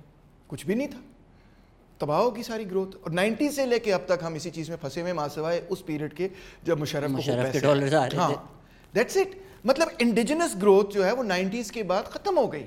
جب سے ہم IMF کے اس پروگرام وغیرہ میں آ گئے, اس کے بعد it was finished, it was all over. وہ جو پیریڈ تھا نا ایوب کا, ایون بھٹو اور ضیاء کا, اس کے اندر کیونکہ پاکستان کا ایک بہت مخصوص cold war strategic geopolitical معاملہ تھا, تو اس میں ہمارے پاس کافی وگل روم آ گیا تھا, کیونکہ امریکہ نے ہمیں بہت ساری ٹیکنالوجی دی, ہمیں وہ گرین ریولوشن ٹیکنالوجی دم سے بوسٹ ہو گیا. اب وہ ہمیں ٹیکنالوجی نہیں دے رہے, اب وہ ہمیں وہ چیزیں نہیں دے رہے جیسے ایکچوئل گروتھ ہوتی ہے. اب وہ ہمیں بس یہی کہہ رہے ہیں کہ یہ فریم ورک ہے جی, اس کے اندر رہنا ہے, اور اس کے اندر جیسے میں نے کہا ہے ہم کوئی ایسی چیز نہیں کر سکتے جس سے پبلک سیکٹر کے ذریعے گروتھ اسٹیمولیٹ کی جائے. اور یہ فریم ورک, اس فریم ورک کے ساتھ ہمارے یہاں کے جو بڑے سرمایہ دار ہیں, جنہوں نے آبویسلی بڑا کچھ لوز کیا بھٹو کی نیشنلائزیشن کے پیریڈ میں, اور ان کے ساتھ وہ جو کلاس ہے وہ ٹوٹلی اس چیز کے خلاف ہے کہ ہم نے کبھی بھی اس فریم ورک کی طرف واپس قدم بڑھانا ہے, اور لہٰذا وہ سارے اکنامک ڈیٹا کو فج کر کے پریزنٹ کرتی ہے کہ وہ یہ کہتے ہیں کہ جو سلو ڈاؤن جو 70s کا تھا وہ تو نیشنلائزیشن کی وجہ سے تھا, جبکہ ڈیٹا از ایبسلیوٹلی کلیئر کہ سلو ڈاؤن 70s کا جو تھا وہ اوپیک کی وجہ سے تھا اور فلڈز کی وجہ سے تھا. اکبر زیدی کی بہت اچھی اسٹڈی ہے اس پہ, اور بھی بہت سارے اکانومسٹ کی, آپ ڈیٹا کو ایگزامن کر سکتے ہیں. جس ملک میں اتنے سیویئر فلڈز ہوں اور جس ملک کا امپورٹ بل یہاں سے یہاں پہنچ جائے, تو وہاں پہ میں تو کہتا ہوں اگر نیشنلائزیشن نہ ہوتی تو اس پیریڈ کے اندر جو 4% گروتھ تھا بھٹو کے پیریڈ کے اندر, وہ 4% بھی نہیں ہوتا, وہ آج والا گروتھ ریٹ ہوتا 0.29% والا. سو دی ازمپشن یہی ہے کہ پرائیویٹ انٹرپرائزز جو ہوتے ہیں یا پرائیویٹ سیکٹر جو ہوتا ہے that's more efficient and governments are inefficient, that's why things should be privatized. Is that the basic assumption always? That is totally wrong. But that's the assumption. That is the assumption. دیکھیں, ہم نے بچوں کو غلط economics پڑھائی ہے. ہم نے بچوں کو یہ پڑھایا ہے کہ جب کوئی چیز پرائیویٹ رن کرتی ہے, اگر ازیوم کرتے ہیں پرفیکٹ کمپٹیشن, ٹھیک ہے, بیسٹ کیپٹلسٹ کنڈیشنز آپ ازیوم کریں, جس کا مطلب یہ ہے کہ کوئی ہر فرم پرائس ٹیکر ہے, ٹھیک ہے, کوئی پرائس کو ڈٹرمن نہیں کر سکتا, فل اینڈ فری انفارمیشن ہے, کیپٹل پہ کوئی قدغن نہیں ہے. تو ہم کہتے ہیں MC is equal to MR, ٹھیک ہے نا, marginal cost is equal to marginal revenue, profit maximisation, correct. کوئی بچہ اس گراف کو دیکھ کے مجھے یہ بتائے کہ کیا MC is equal to MR وہ پوائنٹ ہے جہاں پہ آؤٹ پٹ میکسیمائزیشن ہے. آپ نے A لیول اکنامکس پڑھی, کبھی آپ نے اس پہ سوچا؟ ایک فرم ہے پرفیکٹلی کمپیٹیٹیو مارکیٹ کنڈیشنز میں کام کر رہی ہے, MC از ایکول MR پہ لوسٹ AC پوائنٹ پہ پروڈیوس کر رہی ہے. کیا وہ جو لوسٹ AC پوائنٹ ہے, یہ اس کو ہم کیا کہتے ہیں, ریسورس ایفیشنسی کہتے ہیں. کیا ریسورسلی ایفیشینٹ جو پوائنٹ آف پروڈکشن ہے وہ آؤٹ پٹ میکسیمائزیشن کا پوائنٹ آف پروڈکشن ہے؟ That is my question to all economists. آپ کے پاس اس کا جواب ہے؟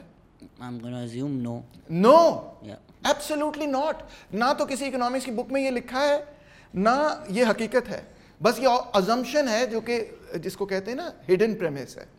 دوسرا میرا سوال, MC is equal to MR کے حساب سے آپ ایک اوور آل کیپٹل کی ایلوکیشن کرتے ہیں اکراس دی اکانومی, جس کو ایڈم اسمتھ کہتا تھا the normalisation of the rate of profit. اس کا مطلب ہے کہ اگر کسی ایک انڈسٹری میں پروفٹ ریٹ بڑھ جائے گا تو کیپٹل وہاں پہ موو کرے گا, وہاں پہ ایگریگیٹ سپلائی بڑھے گی اور وہ نارمل پروفٹ پہ واپس آ جائے گا. اس طرح اکراس دی اکانومی کیپٹل جو ہے سیکٹر A اور سیکٹر B اکانومیز میں, جس سیکٹر A جس کو ہم کیپٹل گڈس کہتے ہیں اور سیکٹر B جس کو ہم کنزیومر گڈس کہتے ہیں, اس کے درمیان ایلوکیٹ ہوگا. کیا کسی نے یہ سوال پوچھا ہے کہ اگر اوور آل اکانومی میں پروفٹ میکسیمائزیشن کا اصول اپنایا جائے تو is that the same as growth maximisation? کس نے آپ کو یہ ثابت کر کے دکھایا ہے؟ کسی اکانومسٹ نے ثابت نہیں کیا. It is a false premise, because easily میں اکانومی کو زیادہ تیز گرو کروا سکتا ہوں اگر میں کیپٹل کو شفٹ کر دوں ان چیزوں میں جو کہ کیپٹل گڈز ہیں, سوری انویسٹمنٹ کو, کیپٹل کی انویسٹمنٹ کو اگر میں شفٹ کروں ان چیزوں میں جو کہ کیپٹل گڈز ہیں, تو آؤٹ پٹ بڑھ جائے گی, ایک ایزی سی ایگزامپل آپ کو دیتا ہوں جو ہر نان اکانومسٹ بھی سمجھ سکتا ہے. پاکستان میں آپ نے ریئل اسٹیٹ میں پروفٹ میکسیمائزیشن کر ریئل اسٹیٹ سے موو کر کے آپ tractors, harvesters, combines, machine tools, infrastructure پہ اگر شفٹ کر دیتے ہیں انویسٹمنٹ, تو کیا ہوگا؟ obviously پھر اکانومی میں ٹیکنالوجی بڑھ جائے گی. جب ٹیکنالوجی بڑھ جائے گی تو گروتھ ہو جائے گی. تو government can do that. Government جو ہے وہ ان کچھ چیزوں کو زیادہ ٹیکس کر سکتی ہے, کچھ پہ ٹیکس ریبیٹس دے سکتی ہے. گورنمنٹ جو ہے اس طرح سے فری مارکیٹ اکانومی کے اندر کچھ انسینٹیوز پیدا کر سکتی ہے کہ انویسٹمنٹ جو ہے اس طرف جائے, آئی ٹی میں جائے. اب دیکھیں انڈیا نے کیا کیا, انڈیا نے کتنی انویسٹمنٹ آئی ٹی میں کی, گورنمنٹ نے کی. آئی ٹی کو پرائیویٹ انسٹیٹیوٹ ہے, پورا ان کا جو ایجوکیشن کا سسٹم ہے وہ تو گورنمنٹ چلا رہی ہے basically. Best institutions government run institutions ہیں, تو گورنمنٹ اونڈ ہے, سوری. تو government can do that, it can shift کہ آپ کس چیز کو پرائرٹی دیتے ہیں. صرف ٹیکسز سے آپ شفٹ کر سکتے ہیں, ریبیٹ سے آپ شفٹ کر سکتے ہیں, اور بھی بڑے طریقے ہیں آپ کے پاس شفٹ کرنے کے لیے. مگر یہ ساری چیزیں جو ہیں وہ تب ہو سکتی ہیں جب آپ اس, اور ہاں سب سے امپورٹنٹ بات تو بھول ہی گیا کہ گورنمنٹ خود یہ سب کچھ کر سکتی ہے کہ ہم نے یہ چیزیں سیٹ اپ کرنی. فار انسٹنس آپ کو پتا ہوگا, آپ نے رپورٹ پڑھی ہے کہ اپروکسیمیٹلی 400 بلین روپے کے لونز دیے گئے ہیں پرائیویٹ کیپٹلسٹ کو پی ٹی آئی کے دور میں, ٹرف کے نام سے. ٹرف باہر کے ملکوں میں کچھ اور معنی رکھتا ہے اور ہمارے ملک میں کچھ اور معنی رکھتا ہے, you know trans exclusionary radical feminism. جی جی جی. انہوں نے پرائیویٹ کیپٹلسٹ کو دیے ہیں کہ آپ اپنا انفراسٹرکچر اپ گریڈ کریں, اور وہ جو ریئل انٹرسٹ ریٹ ہے اس میں کوئی انٹرسٹ ریٹ نہیں تھا, کیونکہ 13% انفلیشن, 11-12% انفلیشن تھی. تو کچھ میکسیمم جو انہوں نے چارج کیا وہ 5% انٹرسٹ چارج کیا, وچ مینس کہ اگر آپ اس پیسے کے ساتھ کچھ بھی نہ کریں, بینک میں ڈال دیتے ہیں, بینک میں ڈال دیں, اس میں بھی کوئی تو آپ زیادہ پیسے کما لیں گے, رائٹ. سو اینی وے اتنا آسان لون انہوں نے دیا. کہاں سے آئے پیسے, آپ کیسے لوگ پوچھیں گے یہ سارے پیسے کہاں سے آئے؟ جو $400 بلین روپے کے لونز دیے, 3 بلین روپے کے لونز دیے, سوری $3 بلین کے لون دیے, 400 بلین روپے کے لون دیے, کہاں سے آئے؟ تو آپ کو پتہ ہے یہ بینکس جو ہیں they can just create this money. So in capitalism آپ ایک پرائیویٹ ادارے کو جو کہ پروفٹ بنانا چاہتا ہے یہ ابیلٹی دیتے ہیں کہ وہ منی کریشن کر سکتا ہے, اور 90% بلکہ 97% جو منی سرکولیٹ کرتا ہے وہ پرائیویٹ بینکس بناتے ہیں, اور حکومت سے یہ ابیلٹی چھین لیتے ہیں by making the state bank autonomous کہ وہ پیسے چھاپ سکتا ہے. بینک پیسے چھاپ سکتا ہے, حکومت پیسے نہیں چھاپ سکتی. کب کسی نے سوچا اس بارے میں کہ کیسی عجیب و غریب اکانومی ہے کہ ایک بندہ, ایک بڑا کیپٹلسٹ, لیٹ سے میاں منشا, لیٹ سے حبیب صاحب جن کا حبیب بینک ہے یا ایم سی بی بینک ہے یا کوئی اور بینک ہے, وہ پیسے چھاپ سکتے ہیں. ان کے پاس پیسے وہ ہیں نہیں جو وہ قرضے میں دیتے ہیں, وہ پیسے کریٹ کرتے ہیں جس سے آپ وہ قرضہ لیتے ہیں. جب وہ قرضہ دیتے ہیں تو وہ ڈپازیٹرز کے پیسے نہیں ہوتے. لوگوں کو شاید اس بات کی سمجھ نہیں آتی. Basic just to avoid confusion, they are not actually printing any money in a press. They have that formula کہ جتنے پیسے ہوں گے اس کے whatever x we can give وہ out. لیجر میں آپ کے بینک اکاؤنٹ میں کمپیوٹر پہ ٹائپ کریں گے کہ نہیں جی اس کے پاس 20 لاکھ روپے نہیں, اس کے پاس اب 20 کروڑ روپے ہیں, اور ٹھک آپ کے پاس 20 کروڑ آ جائیں گے. تو یہ سوچ سکتے ہیں آپ, یہ پرائیویٹ بینکس کر سکتے ہیں, مگر اسٹیٹ بینک نہیں یہ کر سکتا. آپ پہلے کر سکتا تھا, اب نہیں کر سکتا. اچھا, اب وہ کس مقصد کے لیے دیتے ہیں یہ پیسے؟ پھر وہ دیتے ہیں صرف اور صرف منافع کمانے کے لیے. اور جیسے میں نے آپ کو پہلے بتایا, وہ جو منافع کمانے والا سارا سلسلہ ہے وہ اس پیسے کو اس طرح سے ایلوکیٹ کرے گا جس میں منافع ہوگا. اب ہر اکانومسٹ شور مچاتا رہتا ہے کہ بھئی ریئل اسٹیٹ میں کیوں پیسے ڈالتے ہو, ریئل اسٹیٹ میں بھئی کیوں نہ ڈالیں, اس میں منافع ہے. آپ خود کہہ رہے ہیں کہ ایک انسینٹیو اسٹرکچر ایسا ہے, وہ جائیں گے ہی پیسے وہاں پہ. پھر آپ کمپلین کریں گے کیوں کہ بھئی it's a free market. Free market میں آپ کو اجازت ہے جہاں پہ آپ کو منافع ہوگا وہاں پہ آپ پیسے ڈالیں گے. I mean, it's not, I mean, we're not even a free market. We are. How are we a free market? We are a total free market. جب ایک انسٹیٹیوشن کنٹرول کرتی ہے کیا, ریئل اسٹیٹ کون چلا رہا ہے پاکستان میں؟ نہیں, ریئل اسٹیٹ فوج کی بات کر رہے ہیں. اور کون چلا رہا ہے؟ نہیں, اور بہت سارے اور قوتیں بھی ہیں. یا تو فوج ہے یا فوج کے کوئی دوست ہیں. آپ دیکھیں جو فوج کی طرف آتا ہے, علیم خان کی مطلب ہاؤسنگ سوسائٹی کے کیسز غائب ہو جاتے ہیں. ملک ریاض اسٹیبلشمنٹ ان کہوٹس.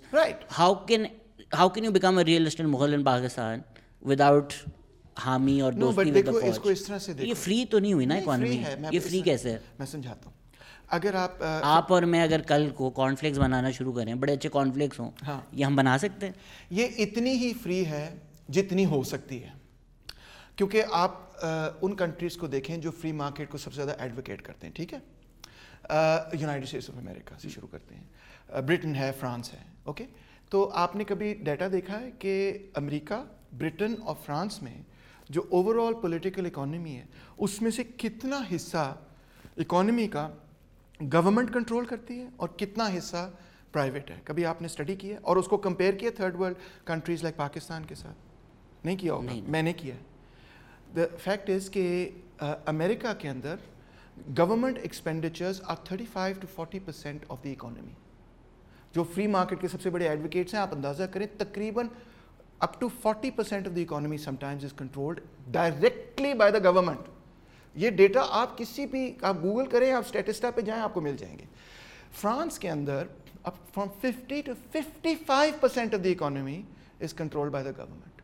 UK کے اندر between 45 to 50% of the economy is controlled directly. There's a government expenditures, GDP divided by government expenditures میں کر رہا ہوں, sorry, government expenditures divided by GDP into 100, یہ وہ فگر ہے. تو پاکستان میں وہ فگر 17% بھی نہیں ہے. تھرڈ ورلڈ کے اندر یہ فگر ویری کرتا ہے between 10 and 25%. So actually third world countries میں گورنمنٹ جو ہے وہ اوور آل اکانومی کو اس طرح سے کنٹرول نہیں کرتی جس طرح سے فرسٹ ایڈوانس کیپٹلسٹ کنٹریز اپنی کنٹریز کو کنٹرول کرتی ہیں. Germany about half the economy is controlled by entirely controlled by government expenses and government expenditure. مگر وہ تو بڑا گرو کر رہے ہیں نا. تو یہ جو متس بنائی ہوئی ہم نے کہ گورنمنٹ آ جائے گی تو انیشیٹو ختم ہو جائے گا, اگر انیشیٹو ختم ہو جائے گا تو یہ جو اکانومیز ہیں جو 40, 50, 55% جن کی اکانومیز ان کی گورنمنٹس کنٹرول کر رہی ہیں, وہ کیسے اتنا انیشیٹو رکھتی ہیں؟ سوال یہ پیدا ہوتا ہے کہ ایڈوانس کیپٹلسٹ کنٹریز کی ریاستیں اپنی اکانومی کے زیادہ بڑا حصہ کنٹرول کرتی ہیں compare to backward capitalist countries like ours. That's the data. اس میں پاکستان میں ہم کہتے ہیں کہ جی ایک بہت بڑا مسئلہ یہ ہے کہ private banks are not incentivise to lend to you اور می اور any S M E because government lending ان سے اتنی زیادہ ہوتی ہے. Government lending is fantastic for private banks, isn't it? Because it's fantastic for them, but it's not fantastic for me. Because MCB مجھے کیوں پیسے دے گی؟ But I'm not concerned about, I'm concerned about the macro economy, correct? I mean, that's what we're assuming, right? I'm not concerned about you as an individual. I'm concerned about the macro economy. The private banks are not constrained in any way to give money to private capitalists. They're not incentivized also. How should they be incentivized? Was not this... اگر وہ اتنا پیسہ government سے نہیں چھاپ رہے ہوتے. ایک second, was this not enough of an incentive کہ اسٹیٹ بینک آف پاکستان نے پرائیویٹ بینک سے یہ کہا کہ پرائیویٹ کیپٹلسٹ کو آپ نے وافر پیسے دینے ہیں at negative real interest rate? یہ انسینٹیو نہیں ہے تو اور کیا؟ وہی تو میں کہہ رہا ہوں کہ گورنمنٹ ان کو جو اتنے انسینٹیوز دیتی ہے ان کو یہ ضرورت نہیں پڑتی کہ ہم اسکیمیں بنائیں کہ اچھا کوئی ٹیک میں کام کرے, کوئی ہم ایک وی سی فنڈ بنا لیں. بینک تو کبھی نہیں اسکیمیں بناتے, دنیا میں بناتے ہیں. نو نو نو نو, ان کی ذمہ داری ہے نا ورلڈ وائڈ دینا. ہاں بٹ وہ کریڈٹ نہیں دیتے نا لوگوں کو. دیتے ہیں, یہ دیا تو ہے آپ کے سامنے 400 بٹ وہی کہہ رہا ہوں نا, اس کو روپے کا کریڈٹ دیا ہے سر ان کو, like the cream and the government. تو آپ کے خیال میں ویسٹ میں غریبوں کو کریڈٹ ملتا ہے؟ Of course you can go, of course. نہیں یار, you think in the U S سارا فائنینشیل سسٹم جو ہے بھائی جان وہ ٹاپ جو وہاں کی بزنس فیملیز ہیں وہ کنٹرول کرتی ہیں. وہ تو that is a very small percentage جو ورکرز کو اسٹاکس اور بانڈز وغیرہ مل جاتے ہیں یا موگیج وغیرہ گھر کا مل جاتا ہے. اوور آل فائنینشلائزڈ اکانومی کا, یو ایس کی اکانومی ہو, ٹائنی پرسنٹیج. بگ منی, یہ جو بڑے بڑے فائنینشیل انسٹیٹیوشنز ہیں یہ تو سارے وہاں کے بڑے بڑے خاندانوں کے ساتھ جڑے ہوئے ہیں, چھوٹے خاندانوں کے ساتھ تو ورکرز کو تو نہیں ملتے تھے. ورکرز, بٹ اگر آپ ایک کوئی بزنس پلان ٹائپ لے کے جائیں یا ہوم لونز ہوں, پورا امریکہ ہوم لونز پہ چل رہا ہے. ہوم لونز اور چیز ہے, یہاں پہ ہوم لونز نہیں ہیں, مگر ہوم لونز کا آپ نے رزلٹ بھی دیکھا نا امریکہ میں 2008 فائنینشیل کرائسس سارا ہوا ہے. But that was the derivatives and that was the reselling and that's the math is the problem, right? The problem is not کہ لوگوں کو خریدنے کے لیے آپ پیسے دیں, لوگوں کو گھر خریدنے کے لیے پیسے ملنے چاہیے. یہاں پہ بھی بڑی مائکرو لینڈنگ اور وہ سارا سلسلہ چل رہا ہے. ایک وہ نیا پاکستان ہاؤسنگ اسکیم کے نام پر تھوڑی بہت لینڈنگ کی تھی. اچھا, but the point I think is that آپ نے یہ ثابت کرنا ہوگا کہ اگر ہم غریبوں کو فرض کریں کریڈٹ دیں, میں اس کے حق میں ہوں, بھٹو بھی اس کے حق میں تھا, آپ کو پتہ ہے, یہ سارا لیفٹ اس کے حق میں ہے, کیونکہ آپ کو پتہ ہے کہ جب بھٹو کی حکومت آئی تھی تو پہلی دفعہ کریڈٹ جو ہے وہ چھوٹے فارمرز اور چھوٹے کسانوں کو ایڈوانس کیا گیا. اس سے پہلے وہ صرف بڑے فارمرز وغیرہ تھے تک محدود تھا. تو میں اس چیز کے حق میں ہوں, میں اس کے خلاف نہیں ہوں, مگر میرا کہنا یہ ہے کہ اس کے پیچھے کیا ثبوت ہے کہ اس کے نتیجے میں اکانومی بڑی تیزی سے گرو کرے گی. کیونکہ دیکھیں اکانومی کی گروتھ جو ہے وہ اس وقت ہوتی ہے جب نئی ٹیکنالوجی آپ کے پاس آتی ہے. آپ نے ابھی خود کہا کہ ریئل اسٹیٹ کے نتیجے میں اکانومی گرو نہیں کرتی کیونکہ وہ پروڈکٹیو انویسٹمنٹ نہیں. اب آپ کہہ رہے ہیں کہ اگر ہم ہوم لونز کر دیں تو اکانومی گرو کرے گی, وہ بھی تو credit head to the real estate sector. I wasn't just saying home loans, I'm also saying business loans, I'm also saying SMEs loans. ضرور دیں, میں تو اس پہ اعتراض نہیں کر رہا ہوں. ابھی تو آپ لونز کی بات کر رہے ہیں, but isn't there also evidence کہ جو ڈائریکٹ کیش ہینڈ آؤٹس تھے اس سے اکانومی گرو ہوتی ہے. تو وہ ڈائریکٹ کیش ہینڈ آؤٹس جن کو یو ایس میں, پاکستان میں تو اس لیول کی کانورزیشنز نہیں ہوتی. یو ایس میں جو آپ کی ریپبلکن پارٹیز ہے وہ کافی گالیاں دیتی ہے کہ آپ جو یہ فری منی دیتے ہیں اس کی وجہ سے انفلیشن ہوتی ہے. تو اگر ہم پاکستان میں دیکھیں, اگر کوئی لوگ کہتے ہیں بھائی آپ نے احساس کو ہینڈ آؤٹ کیے تو اس لیے انفلیشن ہو گئی, دیٹس نتھنگ کمپیئر ٹو جو آپ نے یہ بلینس دیے ہیں. Why would you not have inflation? Very true. اگر آپ نے $3 billion فری منی دے دیا, why would there not be inflation? Very true. But ایک بات میں یہ ضرور کہوں گا کہ یہ انفلیشن جو ہم نے پچھلے عرصے میں دیکھی تھی مینلی یہ ڈالر ٹائڈ ہے, کاسٹ پش انفلیشن تھی. But still I mean if you are increasing the money supply by a significant amount, one can assume کہ پیسے لے کے باہر بھاگ جائیں گے. بٹ بیسک اکنامکس تو یہی ہے نا کہ اگر آپ 3 billion out of nowhere pump کر دیں گے تو انفلیشن تو ہوگی.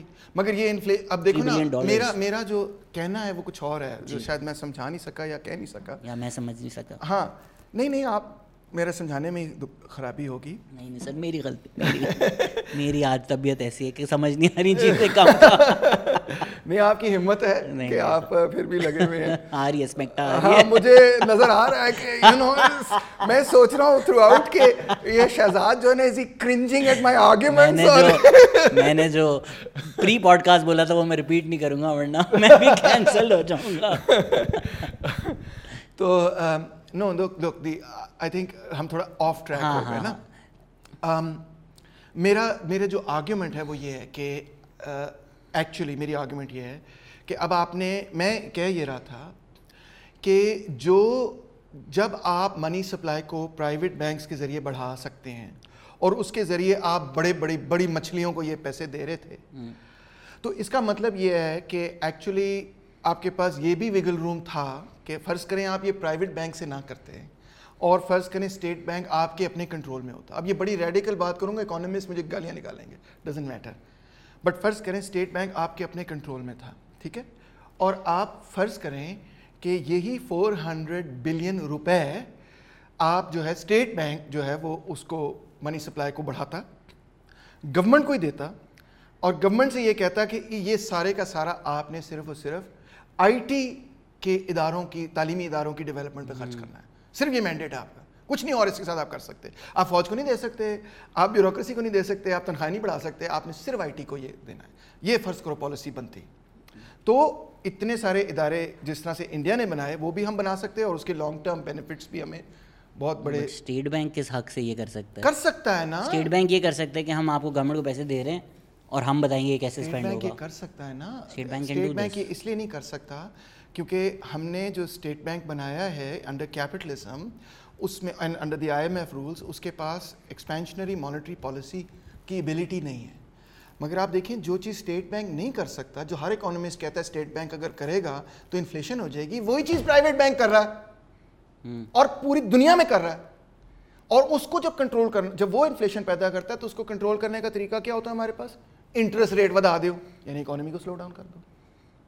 So let's say something very radical. کوئی ریڈیکل بات ہے. بریلینس بھی تو دیکھیں ان کی, ساتھ بیٹھے انہوں نے بولا یار ہم نے 21% کر دیا انٹرسٹ ریٹ, اکانومی کنٹرول نہیں ہو رہی, what solutions do you have? People are like let's radical rethink, let's نہیں سر اس دفعہ 22 کر کے دیکھ لیں, یہ کر لیتے ہیں, بتاؤ یار 22 کر دیا انہوں نے. Here's my radical rethink.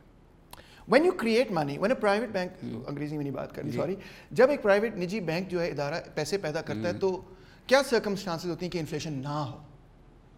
Okay, circumstance یہ ہوتی ہے کہ فرض کریں میں 1 کروڑ روپیہ پیدا کرتا ہوں اکانومی کے اندر, ٹھیک ہے, میں ایک پرائیویٹ نجی بینک ہوں, میں نے پیدا کیا ہے وہ, میں نے بس ٹائپ کر دیا یہ لو 10 کروڑ 100 کروڑ جو بھی, فرض کرو میں نے 400 بلین روپیہ پیدا کر دیا اکانومی کے اندر.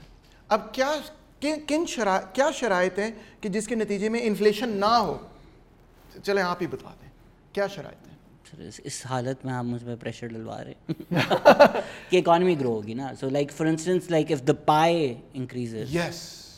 سو اگر 400 بلین کا میں کریڈٹ دیتا ہوں اور کوانٹٹی تھیوری آف منی ہمیں یہ سکھاتی ہے کہ منی سپلائی کو میں بڑھا رہا ہوں, اگر اسی حساب سے آؤٹ پٹ بڑھ جائے, اگر 400 بلین کا میں کریڈٹ دیتا ہوں اور اس کے نتیجے میں 800 بلین پروڈیوس ہو جاتا ہے کہ کموڈیٹیز اشیاء جو ہیں وہ پیدا ہو جاتی ہیں, تو انفلیشن نہیں ہوگی. شروع میں تھوڑی سی ہوگی, پھر وہ ختم ہو جائے گی. ایسے ہی ہے. تو یہ چیز جو پرائیویٹ بینکس کر سکتے ہیں, یہی چیز اگر پرائیویٹ بینک سے لے لی جائے اور اگر حکومت کرے تو کیا مسئلہ ہے. اور حکومت تو اس حوالے سے نہیں کرے گی, پھر اگر اچھی حکومت ہوئی بائیں بازو کی, ہنٹ ہنٹ, تو وہ اس حوالے سے تو نہیں کرے گی کہ اس میں سے منافع کماؤ. وہ اس حوالے سے کرے گی کہ اس میں سے education, health care, industrialization, growth, science, technology, یہ سب چیزیں ہمیں ملیں. تو پھر آبویسلی اکانومی کے اندر گروتھ ہوگی. تو کیپٹلزم میں ہم نے منی کریشن کے سوشل فنکشن کو پرائیویٹ ہاتھوں میں, اسٹیٹ بینک سے لے کے, حکومت سے لے کے, عوام کے نمائندوں سے لے کے, ہم نے نجی سرمایہ داروں کو دیا ہوا ہے. اس کو چیلنج کرنے, اس کو پہ سوچنے کی ضرورت ہے کہ منی کریشن کا رائٹ پرائیویٹ کیپٹلسٹ کے پاس کیوں ہے اور الیکٹڈ ریپرزینٹیوز اور عوام کے پاس کیوں نہیں ہے. یہ ایک ریڈیکل پوائنٹ آف ویو ہے.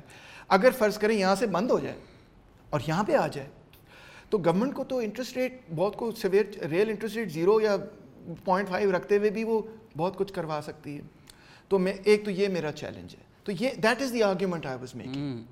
اچھا, دوسرا کویشچن آپ کا یہ تھا جس میں سے ہم ایک ٹینجنٹ پہ گئے, وہ یہ تھا کہ بینکس جو ہیں وہ چھوٹوں کو کیوں نہیں دیتے قرضے وغیرہ.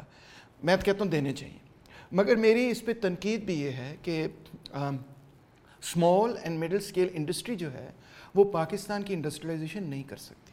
آپ اس کو کریڈٹ بھی اگر دیں گے تو انڈسٹریلائزیشن جو ہے اس کے لیے جس اسکیل آف کیپٹل اور ٹیکنالوجی کی ضرورت ہے وہ ایس ایم ایز نہیں پیدا کر سکتے.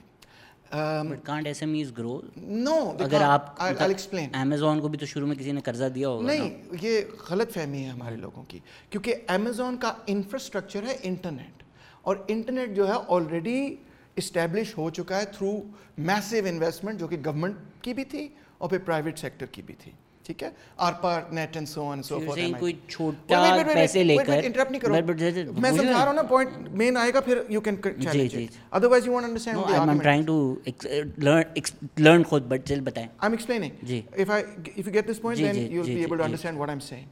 Why is it that I'm saying کہ SME جو ہے وہ گرو نہیں کر سکتا لارج اسکیل انڈسٹری میں آپ کو انویسٹ کرنا ہے؟ اس کی وجہ یہ ہے کہ کمپیٹیٹیو اکانومی یا کمپیٹیٹیو انٹرپرائز بنانے کے لیے over history, over a period of time, ایک سرٹن منیمم کیپٹل اور ایک سرٹن کائنڈ آف ٹیکنالوجی کی ضرورت پڑ جاتی ہے. فرض کریں آپ گاڑی بنانا چاہتے ہیں آج کے پیریڈ کے اندر, اور ورسز سمبڈی جو 19 سینچری میں گاڑی بنانا چاہتا تھا. 19 سینچری میں گاڑی بنانے کے لیے یہ جو جگہ ہے اسی میں مکینک گاڑی بنا سکتا تھا. وہ مہنگی ہوگی, اس پہ لیبر بہت زیادہ لگے گا, مگر وہ مارکیٹ میں بک جائے گی. آج کے پیریڈ کے اندر گاڑی بنانے کے لیے جو کہ اس ٹیکنالوجی سے کمپیٹ کر سکے, ایک سرٹن منیمم انٹری لیول ہے ٹیکنالوجی کا, جو اگر آپ کے پاس نہیں ہے تو آپ کی گاڑی وہ معیار کی نہیں ہوگی یا بہت مہنگی ہوگی, جس کی وجہ سے وہ ٹویوٹا یا باقی چیزوں کے ساتھ کمپیٹ نہیں کر پائے گی. کچھ سیکٹرز کے اندر جس طرح یہ چیز ہے, اس سیکٹر کے اندر ایس ایم ای چل جائے گا, کیونکہ یہ ہے ہینڈ میڈ چیز.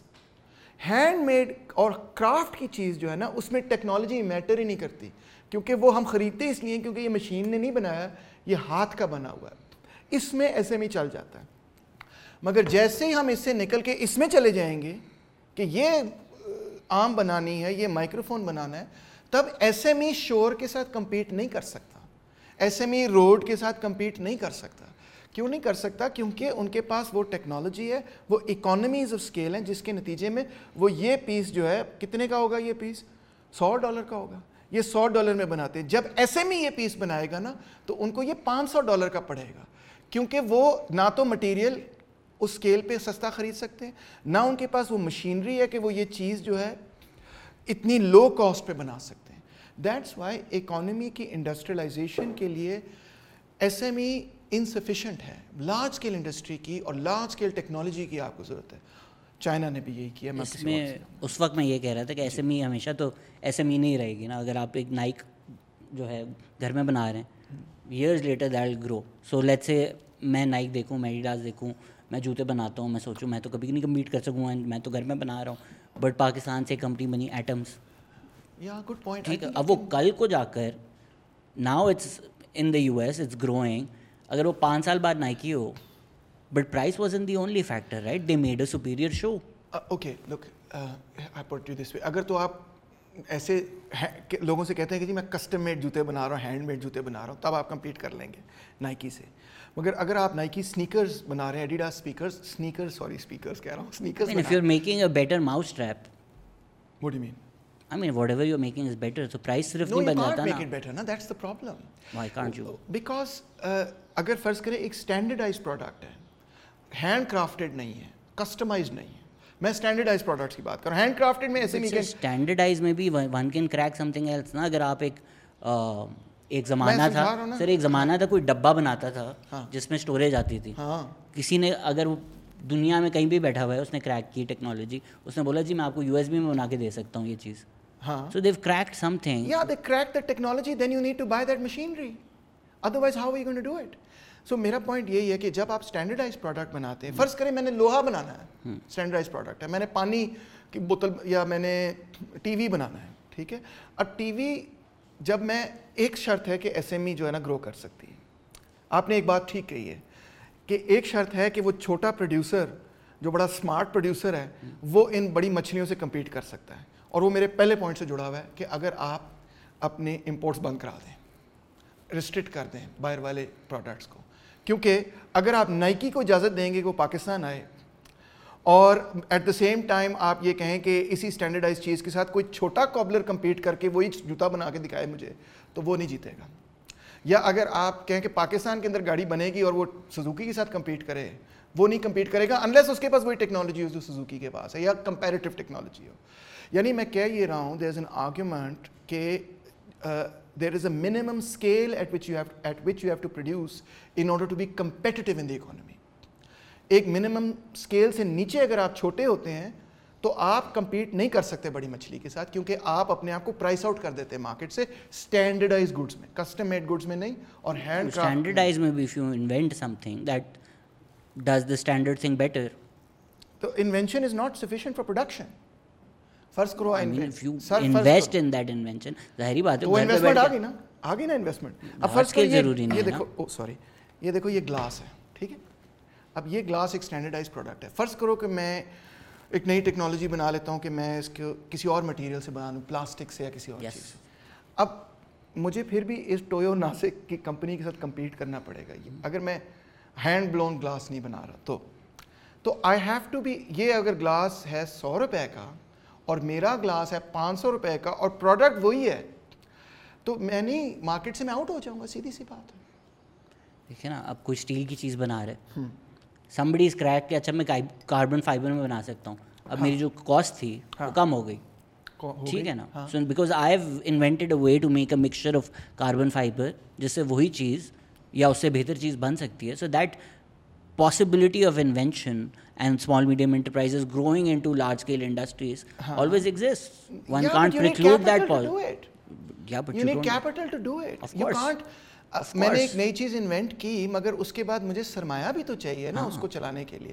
تو میری آرگیومنٹ تو یہی ہے کہ جو SME کا سرمایہ ہے, کیونکہ وہ چھوٹا کیپٹل ہے, the scale is insufficient to compete to get that kind of technology جس کے نتیجے میں پاکستان کی انڈسٹریلائزیشن ہو.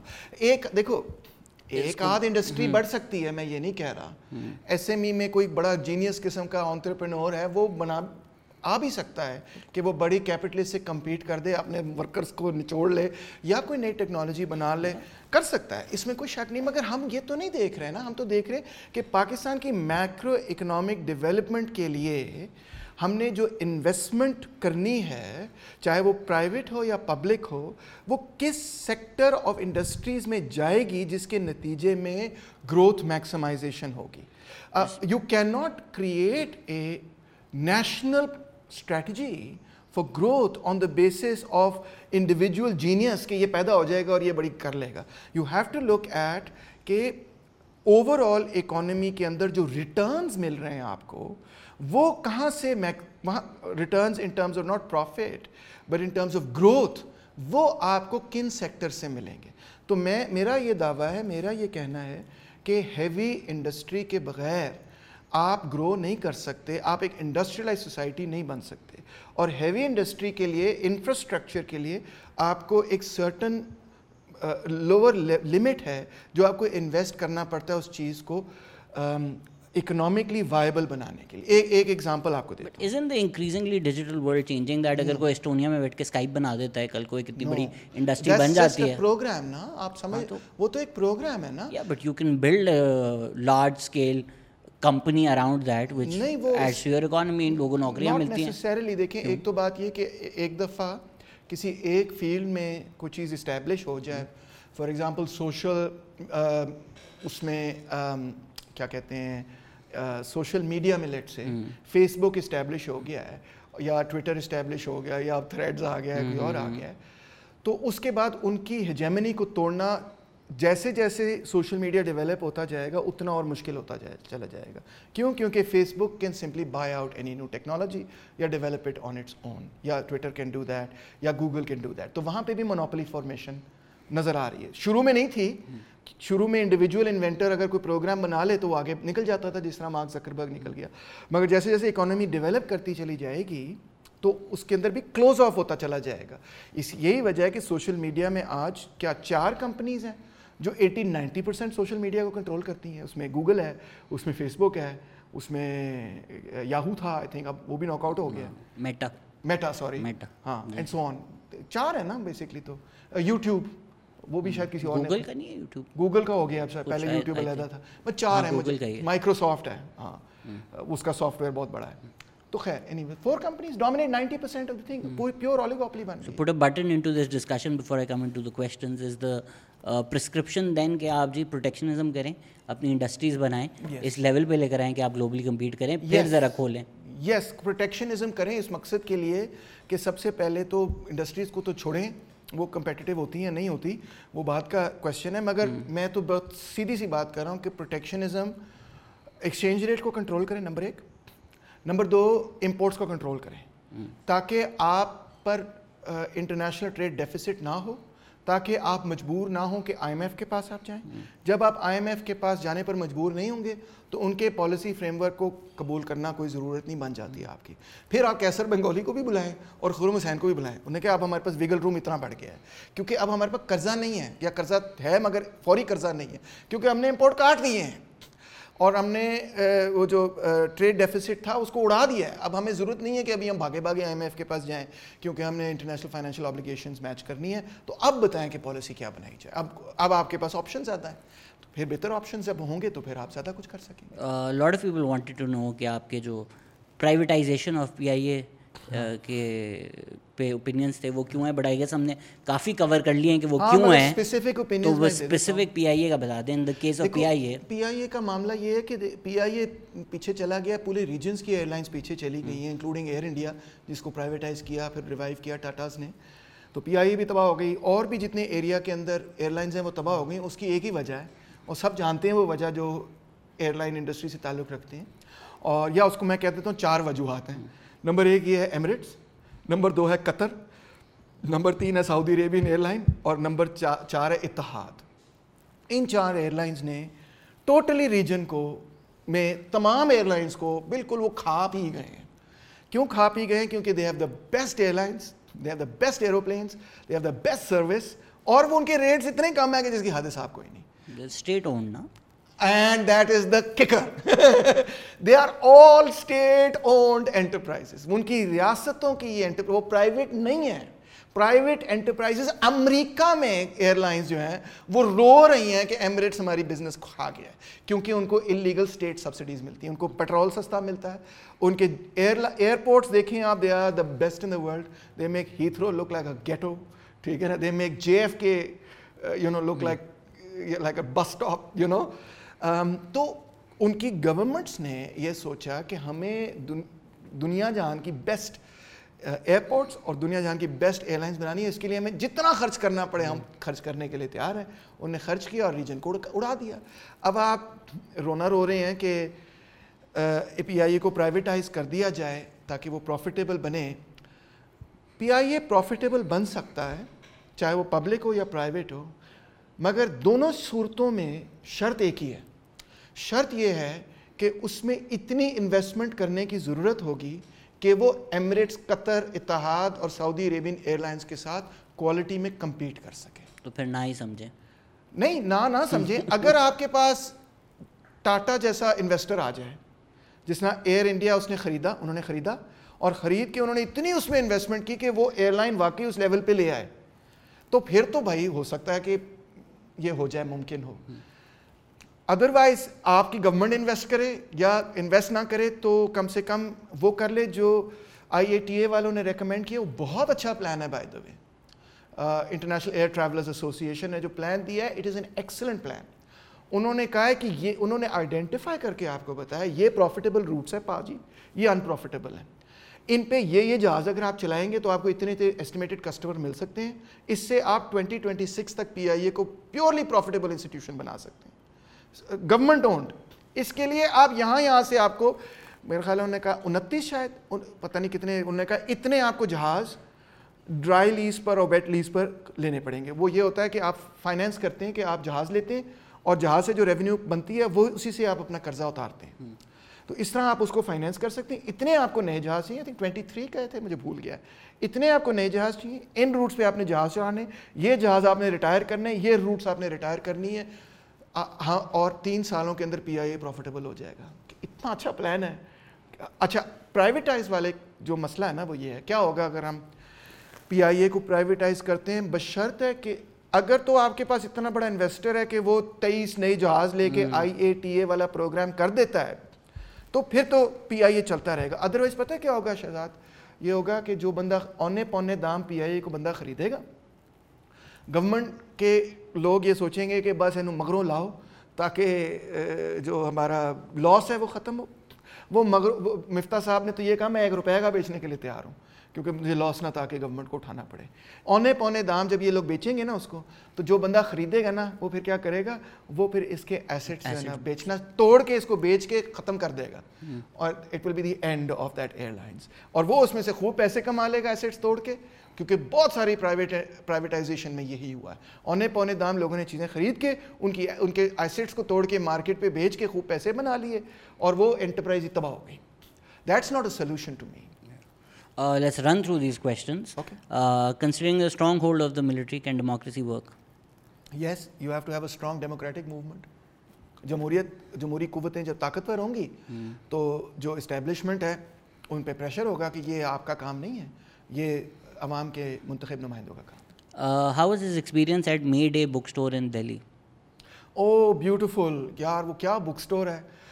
ایک تو وہاں کتابیں بڑی مزیدار ہیں, دوسرا انہوں نے پورا میرا لیکچر ایک آرگنائز کیا, کلاس اسٹرکچر آف پاکستان جو میرے PhD تھیسس اور کتاب بھی تھی, اور پھر ہم نے ایک امپرومپٹو وہاں پہ لال کے گیتوں کی گگ بھی چھوٹی سی کی. Beautiful place. سویٹ. انڈیا سے ریلیٹڈ کوئی آپ کے تھاٹ جاننا چاہ رہا تھا انڈین کمیونزم پہ, اور وہ کہہ رہا تھا میں کیرلا گیا ہے نا, was very surprise to see کہ پرائیویٹ امپلائیز گورنمنٹ امپلائیز ساتھ کام کر رہے ہیں. ہاں, کیرلا, ایک تو لوگوں کی یہ کوئی غلط فہمی ہوتی ہے ہم کمیونسٹوں کے بارے میں کہ جیسے کمیونزم ہمارے لیے کوئی مذہب ہے. ہے تو نہیں ہے, میں کہہ رہا ہوں نا آپ کو, یعنی کہ اس سینس میں کہ اگر کہیں پہ کوئی پرائیویٹ انٹرپرائز آ گئی تو یہ کوئی کفر ہے یا کوئی سن ہے. That's not how communist actually think. اگر آپ ویتنام میں دیکھیں, چائنا میں دیکھیں, کیرلا میں دیکھیں, ویسٹ بنگال میں دیکھیں, ہر جگہ دیکھیں, that's not how we think. ہم یہ سمجھتے ہیں کہ جو کیپٹلزم ہے اس کا بھی ایک تاریخی کردار رہا ہے اور ایک امپورٹنٹ رول رہا ہے ہسٹری میں, اور مارکس خود کیپٹلزم کے رول کو اپریشیٹ کرتا ہے. اور ہم سمجھتے ہیں جب بیکورڈ اکانومیز کے اندر سوشلسٹ اقتدار میں آتے ہیں تو ہمارے اندر اتنی فلیکسیبلٹی ہونی چاہیے کہ ہم اس چیز کو ریکگنائز کریں کہ کچھ سیکٹرز میں ابھی کیپٹلزم ہی چلے گا. میں آپ کے پروگرام پہ آ کے ہی کہہ رہا ہوں, فرض کریں میں کل کو اقتدار میں آ جاتا ہوں تو میں پوری کی پوری اکانومی کو نیشنلائز نہیں کروں گا بھائی جان. میں یہ نہیں کروں گا کہ کوئی بھی چھوٹا موٹا ایس ایم ای سیکٹر ہے اس کو نیشنلائز نہیں کریں گے ہم, ٹھیک ہے, کی انڈسٹریز کو نیشنلائز کریں گے شاید, اور وہ بھی دیکھ کے کیئرفلی ایک پلان کے ساتھ, اور جو انڈسٹریز ٹھیک کام کر رہی ہیں انڈر دا پرائیویٹ سیکٹر ان کو نہیں چھیڑیں گے. تو ہم بھی یہ سمجھتے ہیں کہ ایک بیکورڈ سوسائٹی میں in the first period of the revolution آپ ایک مکسڈ اکانومی ہی بنائیں, اور اس میں سے پھر انڈسٹریلائز کرتے ہوئے جب اکانومی انڈسٹریلائز ہو جائے تو پھر آپ جو ہے ایک ایسی پوزیشن میں آتے ہیں جس میں آپ ایڈوانس سوشلزم کر سکتے ہیں. تو یہی اب فار انسٹنس ویتنام بھی کر رہا ہے, اور بہت کامیابی سے انہوں نے اپنی اکانومی کو 75 میں وہ آزاد ہوئے, اور اب ان کا اسٹیٹس دیکھیں, مکسڈ اکانومی چلا رہے ہیں وہ, مگر they have progress like crazy.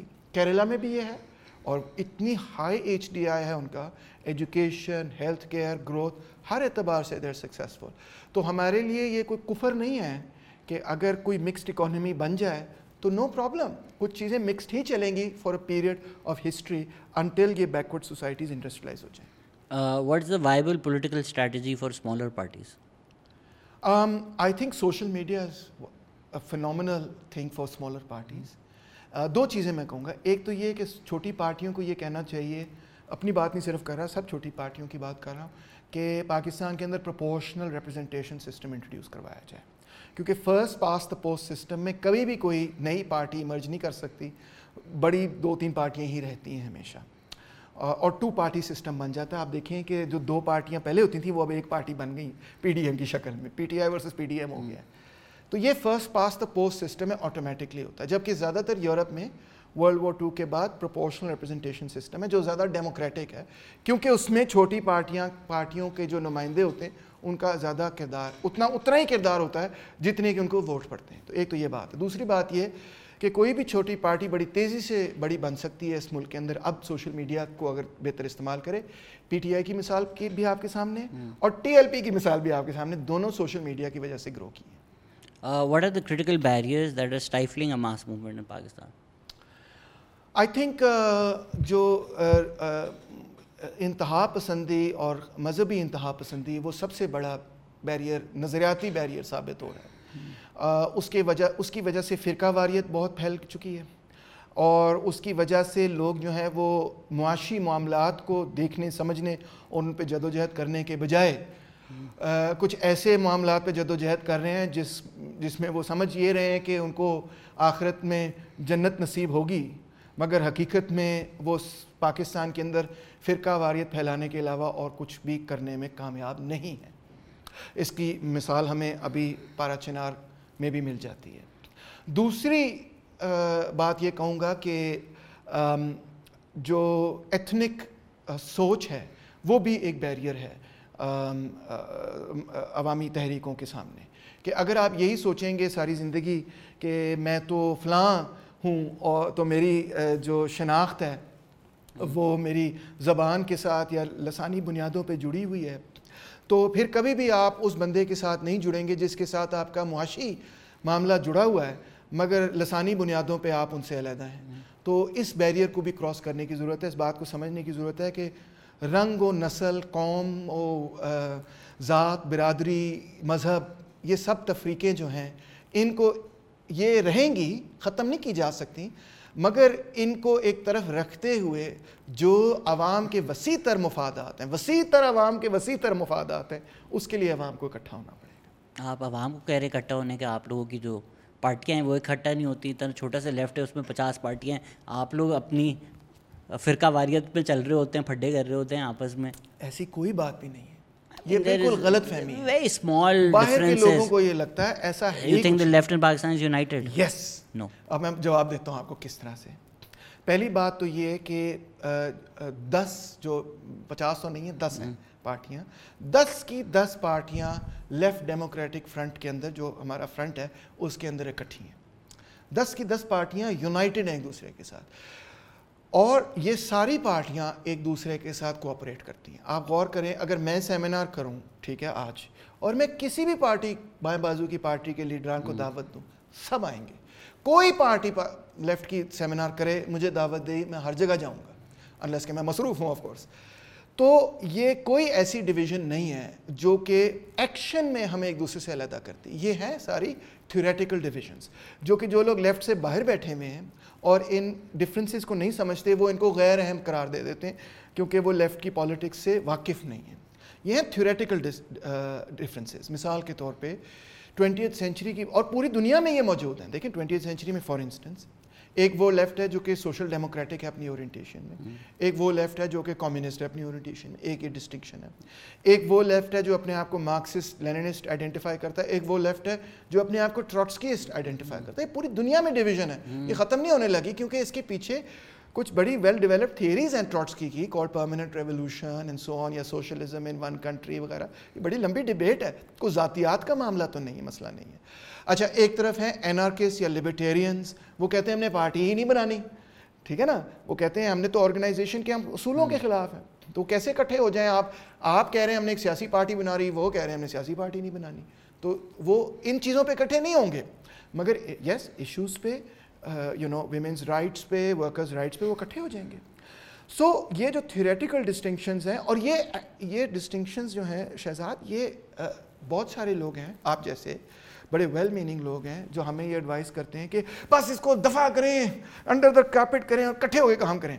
مگر لیٹ می ٹیل یو کہ جتنے تجربے ہمارے ہو چکے ہیں جس میں ہم نے ان کو دفع کر کے انڈر دا کارپیٹ کر کے ایک تنظیم بنائی, اس تنظیم کے اندر بہرحال وہ چیزیں قائم رہیں, اور تھوڑی دیر بعد تنظیم کے اندر لڑائی شروع ہو گئی, اور تھوڑی دیر بعد اسی کو فرقہ واریت کہتے ہیں. نہیں نا, کہ آپ دیکھیں یہ رہے گا سر ان اے کنٹری جہاں بھوک ہے, آپ سڑک پہ جائیں اور بولیں نہیں یار ہم دونوں اکٹھے نہیں ہو سکتے. اگر ہم اکٹھے ہو جائیں تو شاید کوئی ہمیں سیٹ مل بھی جائے, ہم پارلیمنٹ میں جائیں, کیونکہ جی فلوسافکلی یہ لیننس ہے, میں مارکسسٹ ہوں, اسی کو تو فرقہ واریت کہتے ہیں. بھائی آپ ذرا وہ جو میں تو 100% اس چیز کا قائل ہوں, کیونکہ میرے 25 سال زندگی کے اس میں گزرے, اور جب میں نے شروع کیا تھا میں بھی اس طرح سوچتا تھا, اور میں کہتا ہوں قسم خدا کی مجھے جوتے مارے کوئی آ کے اگر آئندہ میں یہ غلطی کروں. تجربے سے بتا رہا ہوں آپ کو, اٹس ناٹ پاسبل جو آپ ایکسپیکٹ کرتے ہیں, کیونکہ میں پھر عوام کو بھی نہ بولنا اکٹھا ہو جائے, جب آپ لوگ صرف فلسافیکل ڈفرینسز پہ اکٹھا نہیں ہو سکتے. دیکھو میں تو نہیں کہتا نا اسلام کے اندر فرقے ختم ہو جائیں, میں کہتا ہوں فرقہ واریت ختم ہو جائے. دونوں چیزوں میں فرق ہے نا.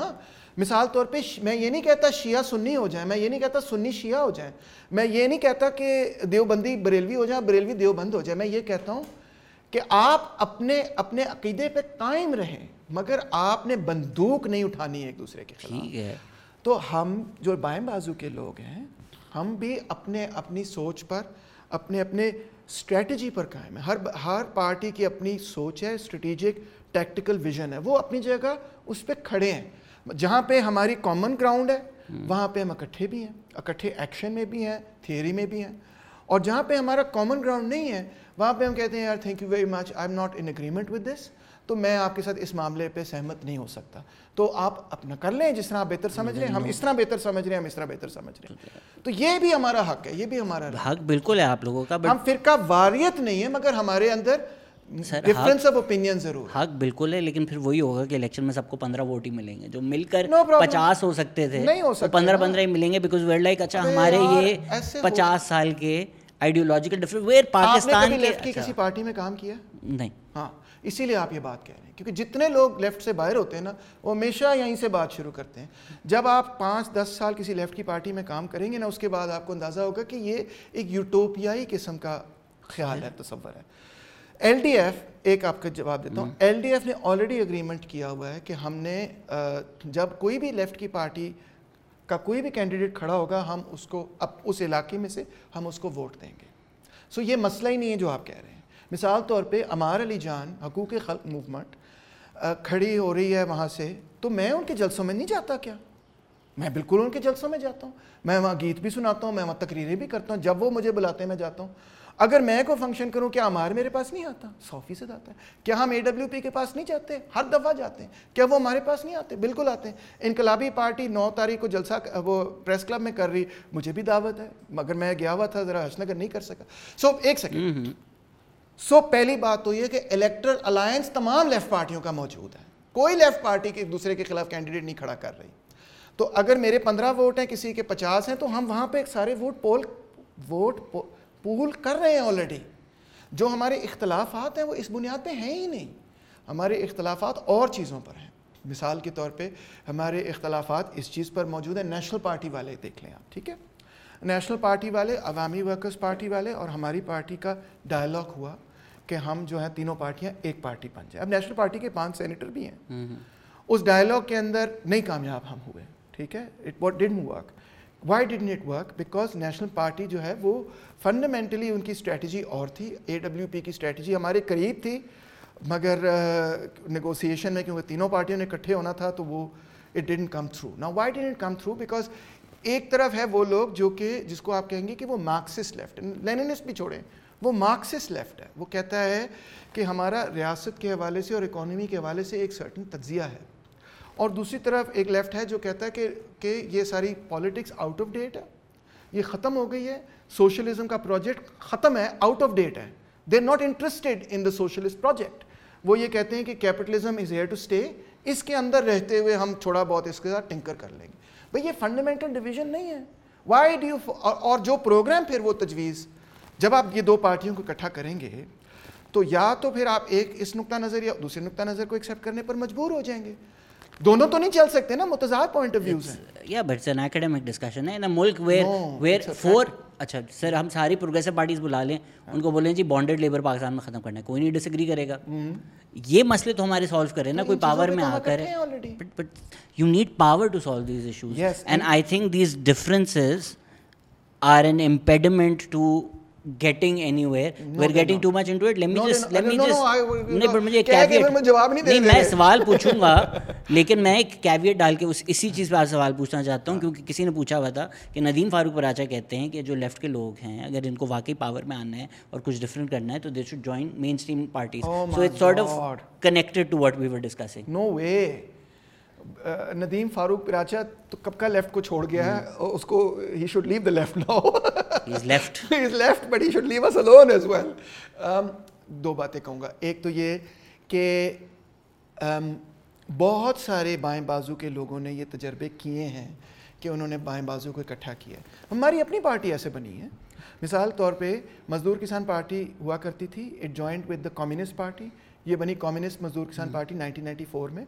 پھر 1999 میں جو کمیونسٹ پارٹی کے لوگ تھے وہ چھوڑ گئے, MKP علیحدہ ہو گئی اور CMKP علیحدہ ہو گئی. پھر CMKP ٹوٹی, CMKP علیحدہ ہو گئی, MKP علیحدہ ہو گئی, ٹھیک ہے. اور پھر CMKP کے کچھ لوگ جو ہیں چلے گئے نیشنل ورکرز پارٹی میں, وہ ورکرز پارٹی بنی, workers party Awami workers party بنی. انہوں نے بہت سارے مختلف ایلیمنٹس کو جوڑا, اس میں 12 مختلف پارٹیاں ہیں. تو یہ سارے ایکسپیریمنٹ, ہر پارٹی نے یہ ایکسپیریمنٹ کیا مگر پھر بھی نہیں وہ گرو کر رہے ہیں. تو آپ کو یہ میں سوال کرتا ہوں کہ جو فارمولا آپ پریزنٹ کر رہے ہیں وہ صرف باہر سے ٹھیک لگتا ہے. اصل میں کیا ہوتا ہے کہ جب بہت دو ایسے گروپس جو کہ ایک دوسرے سے فنڈامنٹل, تھیوریٹیکل اور پریکٹیکل, ناٹ جسٹ ایکیڈیمک, مگر پریکٹس میں ایک دوسرے کی سے بالکل اختلاف کرتے ہیں, جب وہ اکٹھے ہوتے ہیں تو ان کی ساری انرجی شہزاد اس چیز میں لگ جاتی ہے کہ انٹرنل پارٹی اسٹرگل میں, کہ ہم میں سے کون سا دھڑا اوپر آئے گا اور کون سا پیچھے جائے گا. اور میں اس چیز کو خود تجربہ کر چکا ہوں, اس لیے میں آپ کو کہہ رہا ہوں. آپ you've now hit the nail on the head. Yes, وہ there are a lot of ego issues that come into play. Sir, آپ you know some people, I've also had a lot of these discussions with people, ego issues do come into play. That would be weird. Ego نہیں ہے, leadership ہے. Leadership اور ego میں فرق ہے. Leadership کی struggle شروع ہو جاتی ہے اور اس کے پیچھے ایگو نہیں ہوتی, اس کے پیچھے یہی سوچ ہوتی ہے کہ جو میں اور یا میرے گروپ یا میری پارٹی پچھلے 30 سالوں سے کر رہی ہے وہ ٹھیک ہے, اور یہ جو تیمور رحمان کر رہا ہے بالفرض یہ غلط ہے. اس کو نہیں ریزالو کر سکتے جب تک, دیکھو یہ ہو سکتا ہے معاملہ ٹھیک اگر پہلے آپ اس کو تھیوریٹکلی ریزالو کریں. پہلے آپ بیٹھیں اکراس دا ٹیبل, لوگوں کو بلائیں, سیمینارز کریں اور اس کویسچن کو بار بار ڈیبیٹ کریں کہ کون سی اسٹریٹجی غلط ہے, ٹھیک ہے. پھر جب آپ ایک پیج پہ آئیں گے پھر میں کہہ رہا ہوں وہ that will be real unity. مگر جب آپ یہ کریں گے نا جو آپ کہہ رہے ہیں, کٹھے ہو جاؤ کٹھے ہو جاؤ کٹھے ہو جاؤ کٹھے ہو جاؤ, تو وہ فارمولا کیا ہوگا کہ ایک پارٹی میں لوگ کٹھے ہوں گے, فیکشنل اسٹرگل اسی طرح. کیا آپ کو لگتا ہے لیبر پارٹی UK میں یہ ڈفرینسز نہیں ہیں؟ بالکل ہے. یو کے کی لیبر پارٹی میں ڈفرینسز ہیں, مگر یہی والے سارے سنو نا, مگر جو یو کے کی لیبر پارٹی کی جو مین لیڈرشپ ہے وہ اتنی بڑی اور طاقتور ہے اپنی پارٹی کے اندر کہ وہ اس ڈفرینسز کو مینیج کر لیتی ہے. ہاں دیکھو, ایک پولیٹیکل سائنس ہم یہ کہتے ہیں کہ جب اگر آپ کے پاس اسٹیٹ سسٹم اسٹڈی کر لو یا پولیٹیکل پارٹی اسٹڈی کر لو, جب آپ کے پاس ایک ہیجمونک پارٹی ہوتی ہے نا, یا ایک ہیجمونک پاور ہوتی ہے, تو اس کے ساتھ چھوٹی اسٹیٹس, پارٹیز, آرگنائزیشنز اٹیچ ہو جاتی ہیں. But you have to have a big hegemon for that. اگر مثال طور پہ پیپلز پارٹی ایک زمانے میں بڑی ہیجمون تھی, تو باڈی پارٹی تھی, تو ایم آر ڈی میں بہت ساری لیفٹ پارٹیز انکلوڈنگ مزدور کسان پارٹی شامل ہو گئی. ٹھیک ہے, امریکہ ایک بہت بڑا ہیجمون ہے, جس کی وجہ سے جو چھوٹے اسٹیٹس ہیں پرو کیپٹلسٹ, وہ امریکہ کے ساتھ اٹیچ ہو کے فالو کرتے ہیں. مگر جہاں پہ ایسی سچویشن, اور یہ یونیورسل رول ہے بائی دا وے, صرف لیفٹ کی پالیٹکس میں نہیں, رائٹ, سینٹر, اسٹیٹ سسٹم, ہر جگہ پولیٹیکل سائنس میں آپ اس کو اسٹڈی کر سکتے ہیں. اب فرض کریں کہ ایک ہیجمون تھا اور اس کا ایک چیلنجر بنتا ہے جو تقریباً اتنی پاور جو ہے کر لیتا ہے. اب دونوں کی ہیجمنی میں لڑائی ہوگی, ہو ول بی دا ہیجمون, یہ ٹوٹ جائیں گے. اب جب Germany for example under von Bismarck ابھرا, تو اسی وجہ سے ورلڈ وار 1 شروع ہوئی, کیونکہ جرمنی اب یورپ کے اندر نیا ہیجمن بننا چاہتا تھا, تو وہ ٹوٹ گیا. سارا جو اسٹیٹ سسٹم تھا پرانا وہ ٹوٹ گیا. یہی معاملہ بائیں بازو کے ساتھ ہے کہ بائیں بازو میں جو گروپس ہیں نا وہ کمپیریبل ہیں دوسرے کے ساتھ, اتنا فرق نہیں ہے دونوں کے اندر. اگر کسی کے پاس 50 ہیں, کسی کے پاس 60 ہیں, کسی کے پاس 60 ہیں تو کسی کے پاس 45 ہے, کسی کے پاس 45 ہے تو اگلے کے پاس 100 ہے. کوئی ایسی مارکسی پارٹی نہیں ہے جن کے پاس 10,000 ہوں یا 5,000 ہوں. جب تک وہ ہیجمون نہیں ایمرج کرے گا, لیفٹ یونٹی نہیں آپ کو نظر آئے گی. انڈیا میں ہے,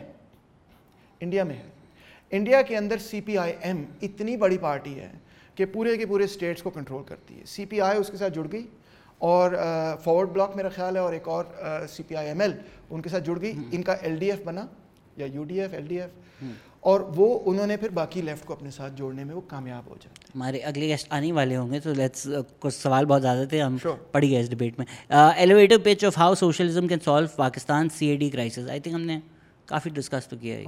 اب بتا, do you want add something? C N D crisis, C A D, C I D, C A D, CAD. CAD crisis. ہاں, آئی تھنک یہ تو ہم نے بہت ڈیٹیل میں کیا. پہلا قدم یہ ہے کہ سرکار امپورٹس کو کنٹرول کریں, دوسرا قدم یہ ہے ڈالر کو ریگولیٹ کریں, باقی ساری چیزیں بعد میں ہوں گی. How does he see Imran Khan? A lot of Western Marxist thinkers think of him as someone who's anti-imperialist. What are his views on Imran Khan? Is Imran Khan a leftist, as often claimed by Western Marxists? No, of course not. یہ تو بالکل ہی ان کی غلط فہمی ہے. میں نے ان کو کئی دفعہ سمجھانے کی کوشش بھی کی ہے کہ آپ کتنے نس پے ہو. آئی گیس ان کا بھی وہی آئیڈیا ہے نا کہ جو امریکہ کے خلاف بول رہا ہے, امریکہ ہمارے دشمن ہے, اس کو لیفٹ بنا دو. امریکہ کے خلاف اس نے صرف اس حد تک بولا تھا کہ وہ جب اس کی government, but we know this nuance, right? Imran Khan the leftist world doesn't. بالکل. عمران خان جو پولیٹیکل اسپیکٹرم ہے پاکستان کا, اس میں right of centre party P T I. A few words on who Pakistan is. How Pakistan is a neo colonial state. سارا lecture ہی اس پہ تھا کہ کس طرح انٹرنیشنل کیپٹل ہمیں کنٹرول کرتا ہے, ایک فریم ورک بنا کے دیتا ہے معاشی, جس کے اندر ہم چلتے ہیں, اور معاشی پالیسی ہم خود مختار ہو کے بنا نہیں سکتے. تو رزلٹ یہی ہے کہ ہم اسی فریم ورک میں رہتے ہیں جس میں بین الاقوامی سرمایہ ڈومینیٹ کرتا ہے, اور ہماری انڈسٹریلائزیشن اس سے متاثر ہے. He openly condemned and criticized میرا جسم میری مرضی. Does he still have that same point of view? No, you didn't. Openly condemned and criticized تو کبھی بھی خلیل چشتی wrong. نہیں, یہ تو غلط فہمی ہے ان کی.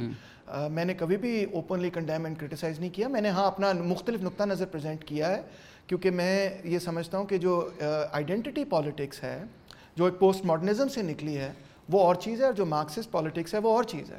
اور ہم مثال کے طور پہ جو آئیڈینٹی پالیٹکس ہے, وہ اس کی جو انڈرسٹینڈنگ ہے وہ ہے ساری سبجیکٹیوزم کی بنیاد پہ. انفیکٹ وہ آبجیکٹیوٹی, آبجیکٹیوزم, سائنس وغیرہ, انلائٹنمنٹ, اس ساری کی چیز سے موو اوے کرتے ہوئے انہوں نے یہ کہا ہے کہ ہم لوگوں کے سبجیکٹیو ایکسپیرینسز کو سمجھتے ہوئے ایک موومنٹ بنائیں گے. اور میری اس پہ تنقید یہی ہے کہ سبجیکٹیوٹی اول تو ایک ایسی چیز ہے جو کہ انتہائی فریگمنٹڈ ہے اور رہے گی, اور رہنی بھی چاہیے. اگر وہ نہیں ہوگی تو آپ کی آئیڈینٹی ختم ہو جائے گی. اور دوسرا معاملہ یہ ہے کہ اس کے نتیجے میں تو اتنی زیادہ فریکچرائزیشن ہوگی پالیٹکس کی جس کی حد صاحب کوئی نہیں, کیونکہ ہم کوئی بھی ایک دوسرے سے پیورلی آئیڈینٹی شیئر نہیں کرتے. اور تیسری بات یہ ہے کہ میں سمجھتا ہوں کہ سبجیکٹو بنیادوں پہ آپ آبجیکٹیو ریالٹی کو سمجھ نہیں سکتے. مثال کے طور پہ اگر ہم ویمنز اپریشن کی بات کریں یا دوسری فارمز آف اپریشن کی بات کریں تو ہمیں بہت ضروری ہے یہ سمجھنا نہ صرف کہ اس کا سبجیکٹیو ایکسپیرینس کیا ہے بلکہ وہ ضروری ہے اپنی جگہ, مگر یہ کہ اس کی آبجیکٹیو ریئلٹی کیا ہے. کیوں؟ کیونکہ کئی دفعہ آپ کو کوئی ایکسپلائٹ کر رہا ہے مگر فالس کانشیسنس اور فالس آئیڈیالوجی کی وجہ سے آپ یہ سمجھتے ہیں کہ میں ایکسپلائٹ نہیں ہو رہا. بھائی ورکرز کے ساتھ تو ہر وقت یہ ہو رہا ہوتا ہے. تو اگر میں سبجیکٹیو ایکسپیرینس پہ پیورلی جاؤں گا تو جس بیچارے کے ساتھ زیادتی ہو رہی ہے ہو سکتا ہے وہ یہ کہے کہ میں تو بڑا خوش ہوں. I think identity is not the only spectrum to see this, اور میں بھی کافی اوور ایمفیسس آف آئیڈینٹی کو کرٹیسائز کرتا ہوں, but I do think identity politics are a good entry into mass movements. For instance اگر آپ پاکستان میں دیکھیں پشتون تحفظ موومنٹ گرو کی ہے, کچھ امپیکٹ لائی ہے, ایک آواز ہے ان کی. تو اگر پشتون تحفظ موومنٹ اور عورت مات ساتھ مل کے بیٹھتے ہیں کسی ایشو کے اوپر which they have multiple times, I mean somebody like Ismat Shah Jahan is PTM, she is also Aurat march, she is also Awami workers party. تو ملٹیپل آئیڈینٹیز ہوتی ہیں. آپ one can't deny or identity politics altogether. No, I'm not denying identity, but I am criticizing identity politics. یہ different چیز ہے identity سے. شناخت تو ہر بندے کی ہے, ہم اس کو acknowledge کرتے ہیں. تو بہرحال یہ point of view غلط کسی نے میرا سمجھ لیا ہے. Is Kejriwal model possible here? Yes, it is possible. It's a good model as well.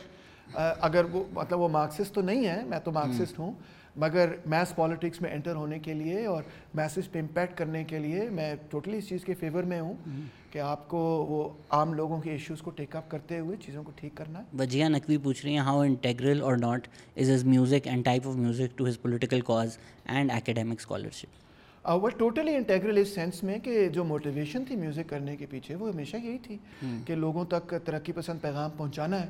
یہ موٹیویشن تو نہیں تھی کہ شہرت کمانی, پیسے کمانے. ہمیشہ یہ تھی کہ لوگوں کو فیض جالب وغیرہ سنائیں گے تو کوئی ترقی پسند سوچ پیدا ہوگی.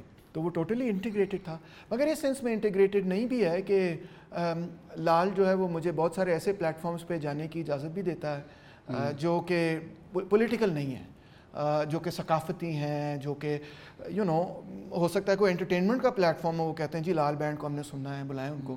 وہ کوئی ڈائریکٹلی پولیٹیکل نہ بھی ہو تو وہ چل جاتا ہے. کوئی ناراض ہے آپ سے. Can you explain why you repeatedly supported military operations in FATA and Swat? کیا تھا نہیں کیا تھا؟ کیا تھا, اس لیے کیا تھا کیونکہ اس وقت جب بنیر وغیرہ اور اسلام آباد کے قریب پہنچ گیا تھا حکیم اللہ محسود, تو اور اس وقت اتنی زیادہ دہشت گردی ہو رہی تھی کہ جس کی حد حساب کوئی نہیں, اور اس وقت پارلیمنٹ بھی سبمٹ کر گئی تھی ٹوٹلی. اس وقت مطلب ایسے لگ رہا تھا جیسے طالبان جو ہے نا وہ ٹیک اوور کر جائیں گے.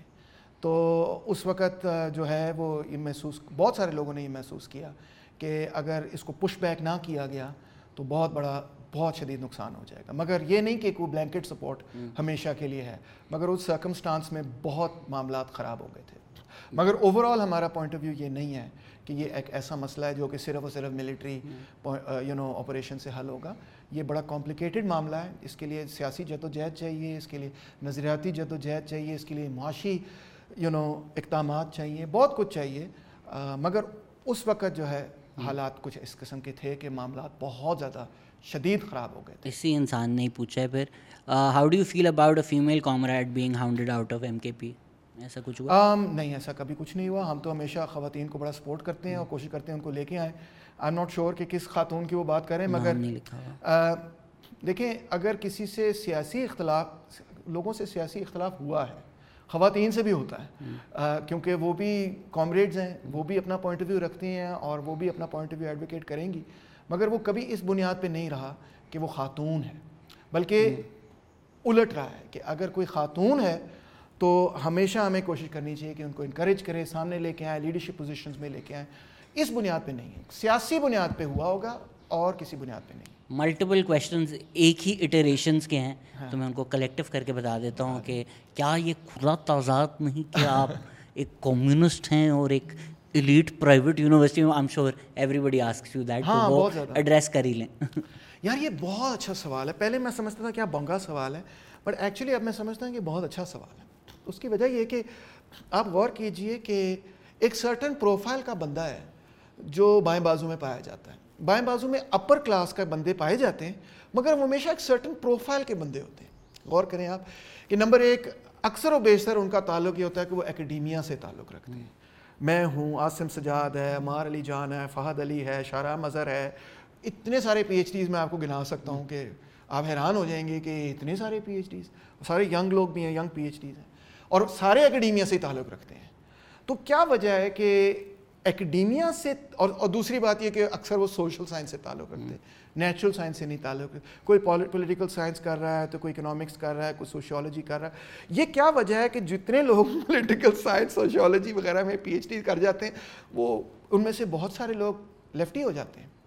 تو میں یہ سمجھتا ہوں کہ مارکس نے بڑی, یا لینن نے کہی تھی بات کہ یہ بڑی صحیح بات ہے کہ Marxism is the product of the development of thought. کہ جب آپ اس معیشت کو پڑھنا شروع کرتے ہیں, سوسائٹی کو, سماج کو پڑھنا شروع کرتے ہیں, اور آپ اس کی تہ میں گہرائی میں جاتے ہیں, تو آپ اس نتیجے پہ پہنچیں گے, جیسے میں پہنچا ہوں اور بھی بہت سارے لوگ پہنچے ہیں, کہ یار یہ تو بڑا ہینڈ ہو رہا ہے غریبوں کے ساتھ. ایون اگر آپ امیر طبقے سے تعلق رکھتے ہیں, جیسے میں رکھتا ہوں, میں نے تو کبھی ڈینائی نہیں کیا ہے, اور آپ ویسے ہی آپ کو شوق ہے کہ میں سوسائٹی کو پڑھوں کیا ہو رہا ہے, اور آپ پڑھتے جاتے ہیں, پڑھتے جاتے ہیں, پڑھتے جاتے ہیں, پڑھتے جاتے ہیں, تو ایک سٹیج آتا ہے جس پہ آپ آگے کہتے ہیں او مائی گاڈ, یار یہ تو بڑا میرے ساتھ بڑا فائدہ, مجھے بڑا فائدہ ہو رہا ہے اس میں سارے سسٹم میں, مگر یار یہ کیا ہو رہا ہے غریبوں کے ساتھ. تو پھر آپ جو ہے نا ایک مورل ڈیلیما فیس کرتے ہیں. میں نے بھی فیس کیا اور لوگوں نے بھی فیس کیا, اور وہ ڈیلیما یہ ہوتا ہے کہ جس طرح سے میری زندگی اب تک چل رہی میں اسی طرح سے چلاتا رہوں, یا میں کچھ چینج کروں. تو جو لوگ کہتے ہیں کہ یار ہے تو بڑا غلط, مانتا ہوں بڑا غلط ہے, مگر میں نہیں کچھ کر سکتا اس کو چینج کرنے کے لیے, تو وہ پھر اسی طرح چلتے رہتے ہیں. اور جو لوگ کہتے ہیں کہ یار ہو رہا بڑا غلط ہے, میں نے اس کو چینج کرنا ہے, وہ پھر لیفٹ کے ایکٹیویزم کی طرف آ جاتے ہیں. اب جب وہ لیفٹ کے ایکٹیویزم کی طرف آتے ہیں شہزاد, تو فوری طور پہ ان کے سامنے آبسٹیکلس پیدا ہو جاتے ہیں. اب میں نے مزدور کسان پارٹی جوائن کی آج سے 20-25 سال ہو گئے, 98 میں جوائن کی. جب آپ بائیں بازو کی ایکچوئل پالیٹکس میں جاتے ہیں, ٹریڈ یونین کریں, آپ تحریکیں کریں, تو آپ کو نظر یہ آتا ہے کہ او مائی گاڈ, یہاں تو یہ تو بڑے غریب لوگ ہیں, ان کے پاس تو 2 پیسے نہیں ہیں جوڑنے کے لیے. ایون لاہور سے فیصل آباد اگر سیمینار کے لیے جانا پڑے تو ان کے پاس پیسے نہیں ہوتے جانے کے لیے. تو پھر امیڈیٹلی ہر تحریک میں, ہر بائیں بازو کی پارٹی میں لوگ آپ کو کہتے ہیں کہ ضرورت ہوتی ہے وقت کی کہ پیسے ہونے چاہیے کام کرنے کے لیے. پوسٹر چھاپنا ہے جی, پیسے کہاں سے آئیں گے, کتاب چھاپنی, کتابچہ چھاپنا ہے, پیسے کہاں سے آئیں گے. تو ایک دم سے ہر بندے پہ, ہر لیفٹسٹ پہ یہ پریشر ہوگا کہ بھئی پیسے بناؤ تاکہ پارٹی کو فنڈ کریں, تحریک کو فنڈ کریں. تو پہلے جب میں نے بائیں بازو کی پالیٹکس جوائن کی تھی تو میں بھی اس ماڈل پہ کام کرتا تھا جو لوگوں میں بڑا مقبول ہے آج تک, کہ جو آئیڈیل امیج ہے کہ بس غریبوں والی زندگی اپنا لو. میں آئی ڈونٹ نو, آپ نہیں جانتے, مگر اس پیریڈ کے اندر میں فنیٹک تھا اس معاملے میں, اے سی بھی نہیں چلاتا تھا میں, تو فنیٹک ایکسٹریمسٹ تھا میں کہوں گا. اب میں اس کا ذکر نہیں کروں گا کیونکہ ایسے لگے گا جیسے میں پتہ نہیں کیا اپنی کوئی تعریفیں کر رہا ہوں, بٹ میں اس معاملے میں فنیٹک تھا. اور مگر وہ اسٹریٹجی نہیں چل رہی تھی, کیونکہ اگر میں اپنی ایتھیکل پوائنٹ آف ویو سے دیکھوں تو یہ اسٹریٹجی بڑی درست ہے کہ جی میں بھی اسی طرح زندگی گزاروں جو کہ غریبوں کی زندگی ہے. مگر اگر میں pragmatic needs of the movement کی طرف دیکھوں تو جس بھی بائیں بازو کی موومنٹ میں آپ جائیں گے, پہلی چیز یہ ہوگی کہ سیمینار کرنا ہے تو اس کے لیے ہال بک کرنے کے لیے 30,000 روپے دینے پڑیں گے. آپ کہاں سے آئیں گے؟ تو آپ کو کہیں نہ کہیں سے پیسے اپنی زندگی کے لیے بھی, اپنے بچوں کے لیے بھی, اور کیا نام ہے, موومنٹ کے لیے بھی پیدا کرنے پڑیں گے. اب شہزاد, آپ کی آڈینس نہیں جانتی, I come from a business family. Okay, میری ماں کا بزنس ہے, سب ویریفائی کر سکتے ہیں, اس کا نام ہے ان ڈیزائن. پچھلے کچھ نہیں ہوگا تو 30 سالوں سے میری ماں مجھے یہ کہہ رہی ہے کہ یہ سب کیا تم نے ڈرامہ شروع کیا ہوا ہے, اپنا فیملی بزنس آ کے سنبھالو, ماں تمہاری بوڑھی ہو رہی ہے, ٹھیک ہے, یہ بزنس تمہارا ہے, میں بڑا بھائی ہوں, کہتی سنبھالو. آپ دیکھ لیں, میں نے نہیں سنبھالا. میں نے کہا میں نے ٹیچر بننا ہے, میں نے ایک پروفیسر بننا ہے, میں نے لوگوں کو پڑھانا ہے. تو اس لیے میں نے پہلے تو انتخاب یہ کیا کہ میں بزنس مین نہیں بننا چاہتا, چاہے اس سے زیادہ پیسے بنیں گے میری لیفٹ کی پالیٹکس کے لیے, میں یونیورسٹی پروفیسر بننا چاہتا ہوں. اور پھر دوسرا فیصلہ یہ کیا کہ اچھا یونیورسٹی پروفیسر بھی ایسا ہونا چاہیے کہ جس میں سے میں کو 2 پیسے بھی کما سکوں, میرے پاس یہ آزادی بھی ہو کہ میں اپنی بات چیت کر سکوں. آپ کو پتہ ہے پہلے میں نے گورنمنٹ کالج اپلائی کیا, میں نے پنجاب یونیورسٹی اپلائی کیا, انہوں نے مجھے ریجیکٹ کر دیا. انہوں نے کہا نہیں, ہم نے آپ کو نہیں لینا. تو اس کے بعد میں نے Lahore school of economics apply کیا, انہوں نے مجھے ایکسیپٹ کر لیا, میں وہاں چلا گیا. تو یہ ایسے ٹرانزیشن ہوئی, تو انہوں نے لیا ہی نہیں مجھے. اور اس زمانے میں تو ایف سی کالج تو ٹوٹلی جمعیت کے کنٹرول میں ہوتا تھا, تو اس وقت میں نے اپلائی ہی نہیں کیا ایف سی کالج, کہ انہوں نے تو کبھی نہیں لینا. تو خیر, تو کیا یہ رہا تھا کہ یہ معاملات تھے کہ how do I manage my affairs, کہ میرے پاس اتنا ٹائم بھی ہونا چاہیے کہ میں لال بینڈ بھی کروں, میں این کے پی بھی کروں, میرے پاس اتنے پیسے بھی ہونے چاہیے کہ میں ان چیزوں کو فائنینشلی سسٹین کر سکوں, میرے پاس اتنے پیسے بھی ہونے چاہیے کہ شادی بیاہ, 2 بچے ہیں میرے, ان کو میں نے اسکول بھی بھیجنا ہے, اچھے اسکول بھی بھیجنا ہے, اچھی کمفرٹیبل زندگی بھی دینی ہے, ایک اچھے آپ کہہ لیں تھوڑی پیٹریارکل سی بات ہے کہ ایک اچھے ہسبینڈ کا کردار بھی ادا کرنا ہے, کہ اپنی فیملی کو سپورٹ کرنا ہے. تو اگر آپ یہ سمجھتے ہیں کہ یہ سب چیزیں جو ہیں وہ اس طرح سے ہو سکتی ہیں جس طرح سے آپ کہہ رہے ہیں, تو آپ ایک ایسا کرائٹیریا سیٹ کریں جو آپ خود بھی قبول کرنے کے لیے تیار نہیں ہوں گے کبھی بھی. تو یہ باتیں ہیں کہ آئی تھنک کہ نمبر 1 یہ کہ یس, لیفٹ کے اندر اپر کلاس سے لوگ آتے ہیں, وہ ایک سرٹن پروفائل کے ہوتے ہیں, اکثر وہ ایکیڈیمکس ہوتے ہیں.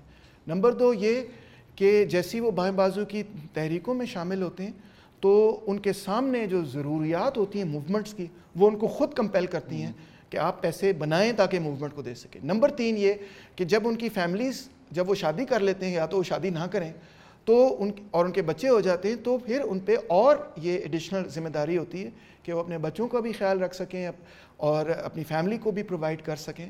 تو پھر ان کے سامنے جو معاملات ہوتے ہیں ان کو وہ کرنا ہی پڑتے ہیں. Thank you sir. اگر آپ گورنمنٹ کالجز میں پڑھا نہیں سکے تو یوٹیوب پہ اب آپ ملینس کو پڑھا رہے ہیں, سب آپ سے سیکھتے ہیں, پڑھتے ہیں. Thank you so much for your time and thank you for listening. Take care, bye bye.